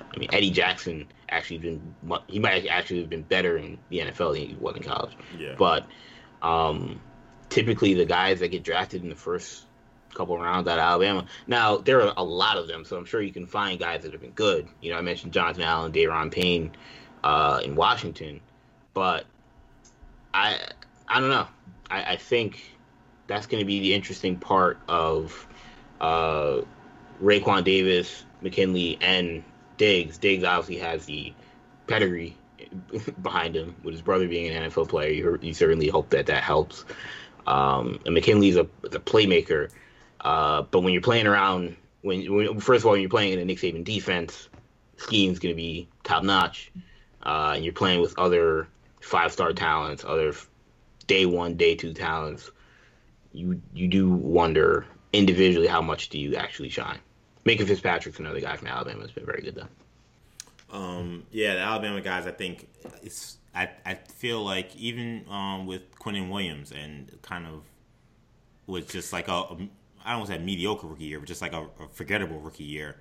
I just feel like in recent years, like they kind of come with a little bit of I don't want to say a stain, but like I just think we're just raising our eyebrows at like their production because just we know that they're coached in an incredible scheme, and we know that they're on a roster full of other really high-end recruits and high-end talents. But like, is it one of those things where the sum of the parts is greater than the individual, parts? And that's kind of the question I have with everybody now coming out of Alabama, because every now and then you do hit with a guy who's great, but it feels like it's like almost like a coin flip whether or not the guy is even going to be a productive player, let alone a star, for guys that are drafted in the first round high at Alabama.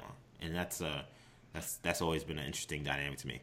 The last question I want to have today before we get out of here is is we've focused a lot on the prospects, and I really hope that if people who have listened to this show, we can't obviously mention 300 guys who are being considered to be drafted, but I really do hope that you've gotten a good feel for a lot of these players that you'll be hearing their names over the next few days. I do want to end this show kind of focusing on the teams, and the draft, as we see, is usually the best way really to transform your team. Some teams have 10 picks, some teams may have 5 picks. If you keep all your picks, you have 7. But it's an ability to add 6-7 guys to your team at a fairly reasonable salary number, and it could really transform a team from one year to the next, even sometimes with how well you draft, or definitely at least for your future. So I want to know, Rob, is there any team you're looking at in particular here that you feel like can really have a great deal to gain from this year's draft that you're keeping an eye on particularly? I think there's some obvious picks that have a lot of first rounders.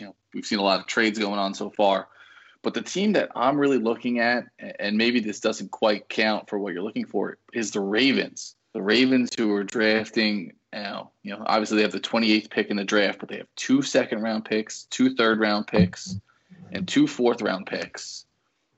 And I think that they just have a really great shot. Their offense is going to regress. That's almost inevitable from what they had last year. Even if Lamar Jackson is an MVP candidate again, I can't imagine they'll be as dominant, as a unit. They lost Marshall Yanda, who is arguably, up there with DeAndre Hopkins as the biggest loss a team has, going into this season. They really need to replace him. And that defense, although it came up, big towards the end of the season, it started off slow. There's some older players, and a lot of guys on that team are either have just gotten paid, or in the case of a guy like Lamar Jackson, is going to need to get paid in the near future. And I think just kind of nailing, the first 7 picks in the first 4 rounds is the type of move that will keep them on par with the Chiefs going forward. What about you, Sham? What's the team you're looking at? Just look at the picks. The team that I would look at, just in terms of who I think could probably gain the most value this year from picking very well. Now, it doesn't look like they have as many picks as they probably need, or that they probably need in terms of possibly being a serious contender next year. But I'll say New Orleans. Mm-hmm. I think when watching that team last year, I feel like they're just a couple pieces away from just being like this team, and they were serious last year. Right. But, I feel like they're a team where you get a couple pieces where it's like this. If this team had just a couple more like serious pieces, where it's like it's a couple more star players, like real star players, it's like. And they drafted exceptionally well recently. Yes. Right. Yeah. Exactly. So, that's a team that I'm looking at just in terms of they could kind of be a sleeper where they could run away with. This is a very deep draft, so they could run away with some really talented skill players that could mean a lot. Kendall? I would. So this is. I'm kind of leaning towards 2 teams. That's I would say totally allowed. Totally allowed. All right, word. 2 teams in the AFC West. I'm looking at the Las Vegas Raiders, because kind of what you mentioned about New Orleans, where you're talking about a team that drafted extremely well last year. And the Clelin Ferrell pick, I'm still a little all right. I may have still would rather have Josh Allen, but you may have rather had Josh Allen. Right, exactly. So, but the rest of their draft, Mayock and Gruden certainly hit on a lot of gems. So you wonder, give them another swing. Will they? Maybe they're not fit to pick in the top 5. Maybe they're a little too mad sciencey to draft in the top 5, but maybe at 12 they may make a better reach on a guy. But the other team that I'm looking at, specifically to answer your question, I think Denver is in an interesting spot. John Elway's group at 15. The plan right now seems to be to target a receiver. I feel if they can get a Jerry Jeudy, put him with Drew Lock, who obviously I love from last year's draft, who I think showed really great signs in his rookie season. And you just move forward with those guys, and you're also looking at a team that has three third-round picks and a second-round pick as well.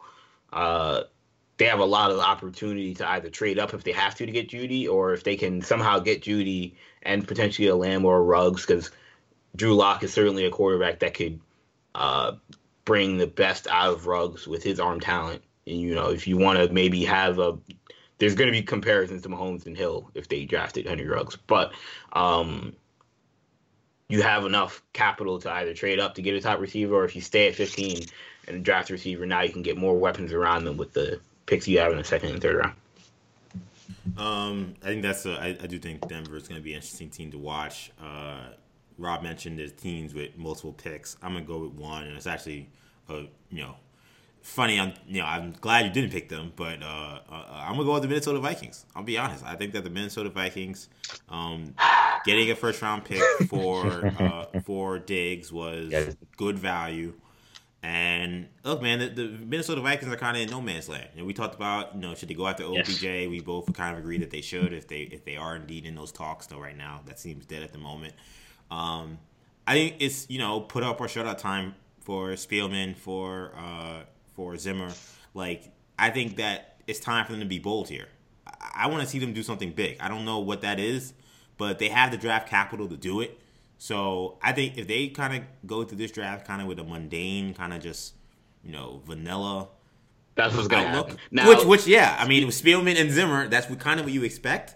Yeah, but Spielman I would hope that there's a little bit of a history of trading up. We traded up to get Bridgewater. Mm-hmm. We traded up in the past. We had the 3 first-round picks when we got Shreve Floyd and Xavier Rhodes and Cordell Patterson. But I've just seen too many picks now recently where I've resigned myself to we're going to draft a corner that's I'm not going to love, and probably either receiver that's overvalued at the spot, or offensive lineman, which we probably will need, but I think we need a pass rusher more than that. So if I'm Ziggy Wolf, that's unacceptable to me. I'm not letting that happen. I'm telling Spielman and Zimmer, you guys got to be bold here. Because the reason why I say that is because I feel like their window is all but closed. I mean, this is their last slither of a chance, and I think it's the last dance. But I do feel like, if you guys are gonna do anything, now is the time to do it. You traded Diggs, okay, fine. You got good value for him, so I can accept that. But you guys they're not going to be around for 4 or 5 more years. This isn't like, we made this trade for the future of the franchise.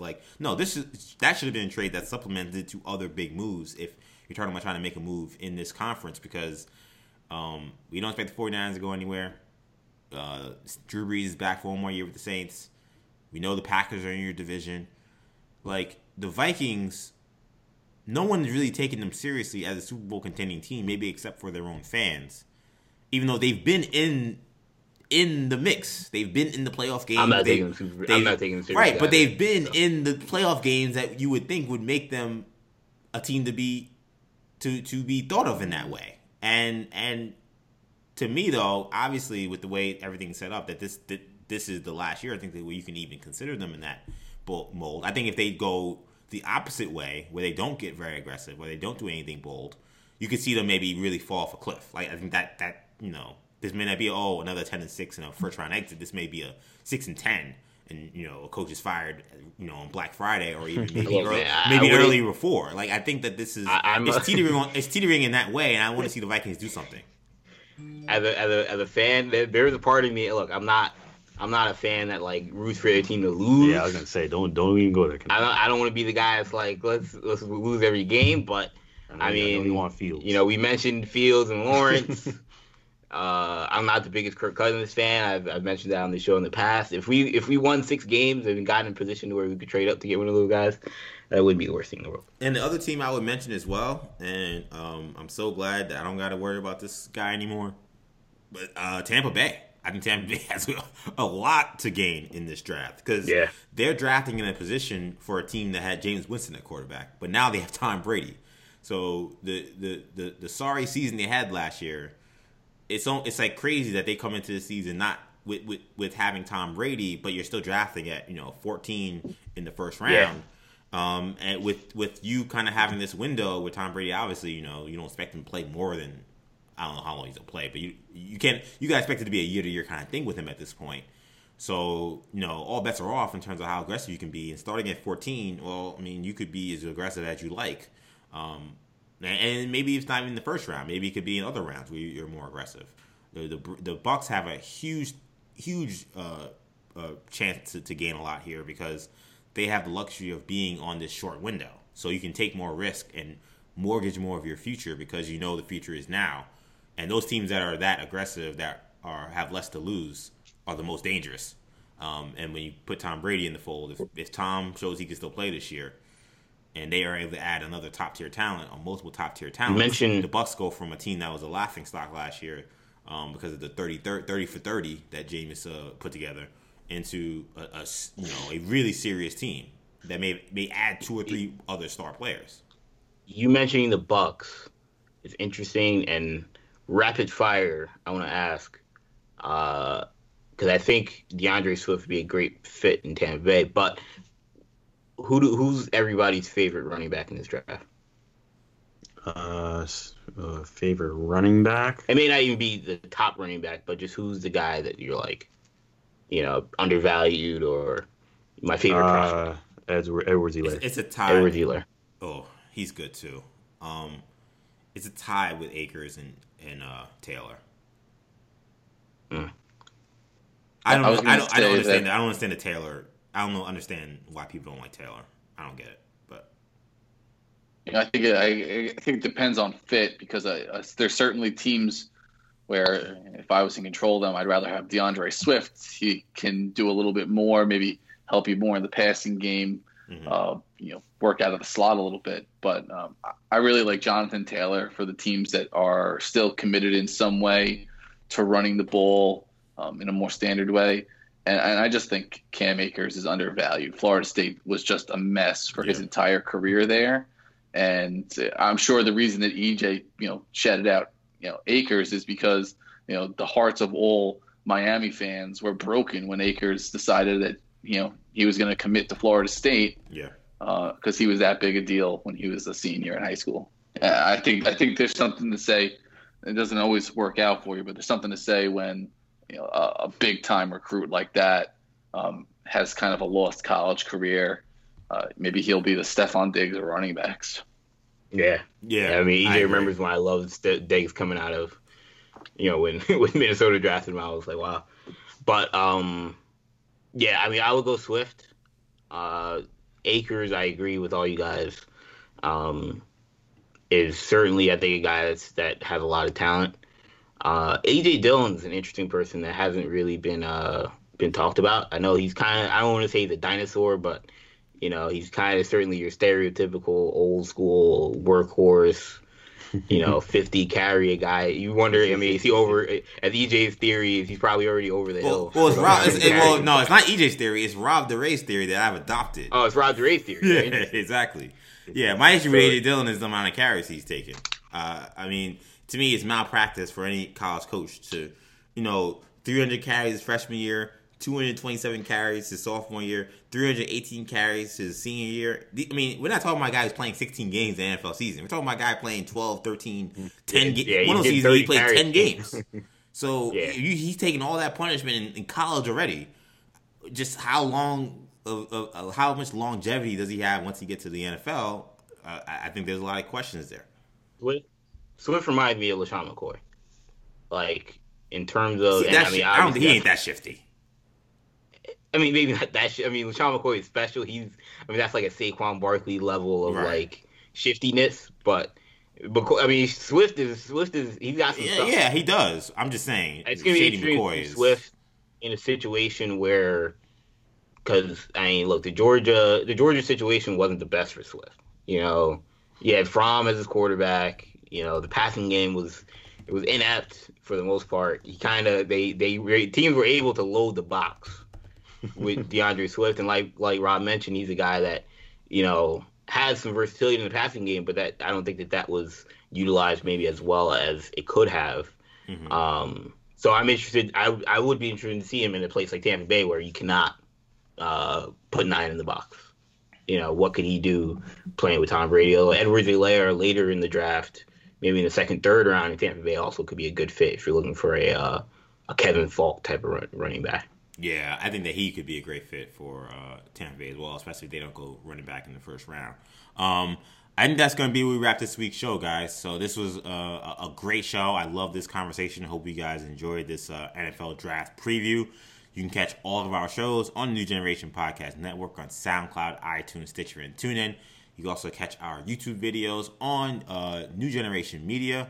Follow us on social media. You can find me at EJ_Stewart and on Twitter, ActionEJ. You can follow Shamari on Snapchat and Instagram, MCSham22. Rob DeRay, tell them where they can find you. I'm on Twitter. It's at Rob DeRay, ROBDIRE. I tweet rarely. Not that exciting. And then, there you go. And of course, you can follow us on social media as a group. Podcast, on Twitter, New Generation Podcast. On Instagram, I messed that up. On Twitter, New Generation Pod. On Instagram, New Generation Podcast. And on Facebook, New Generation Media. And that's it. So, thank you guys. I mean, they gotta follow you on Instagram so they can see all your awesome quarantine meals and your song of the day. I did put my Instagram. Action EJ. I'm just making sure it's a recommend from me. Yes, for those who don't know, yes, Instagram Action EJ. I want to thank Rob DeRay and Shamari, our special guests, for coming on. This was an awesome conversation. I really appreciate you guys coming on. Rob, can we get you next week? What do we say? To do recap? Yeah, absolutely. All right, Shamari, would you want to come on the spot? Yeah, I'm coming on. Yep. All right, so we'll have this part 2. Hopefully it'll be as good as the part 2 of The Last Dance that we saw last night next week. So, and then whatever other sports stuff happens, of course, we'll try to get to it as well. That's it for this week's show. Hope you guys enjoyed it. For Rob, for Shamari, for Kendall, I'm EJ. Peace.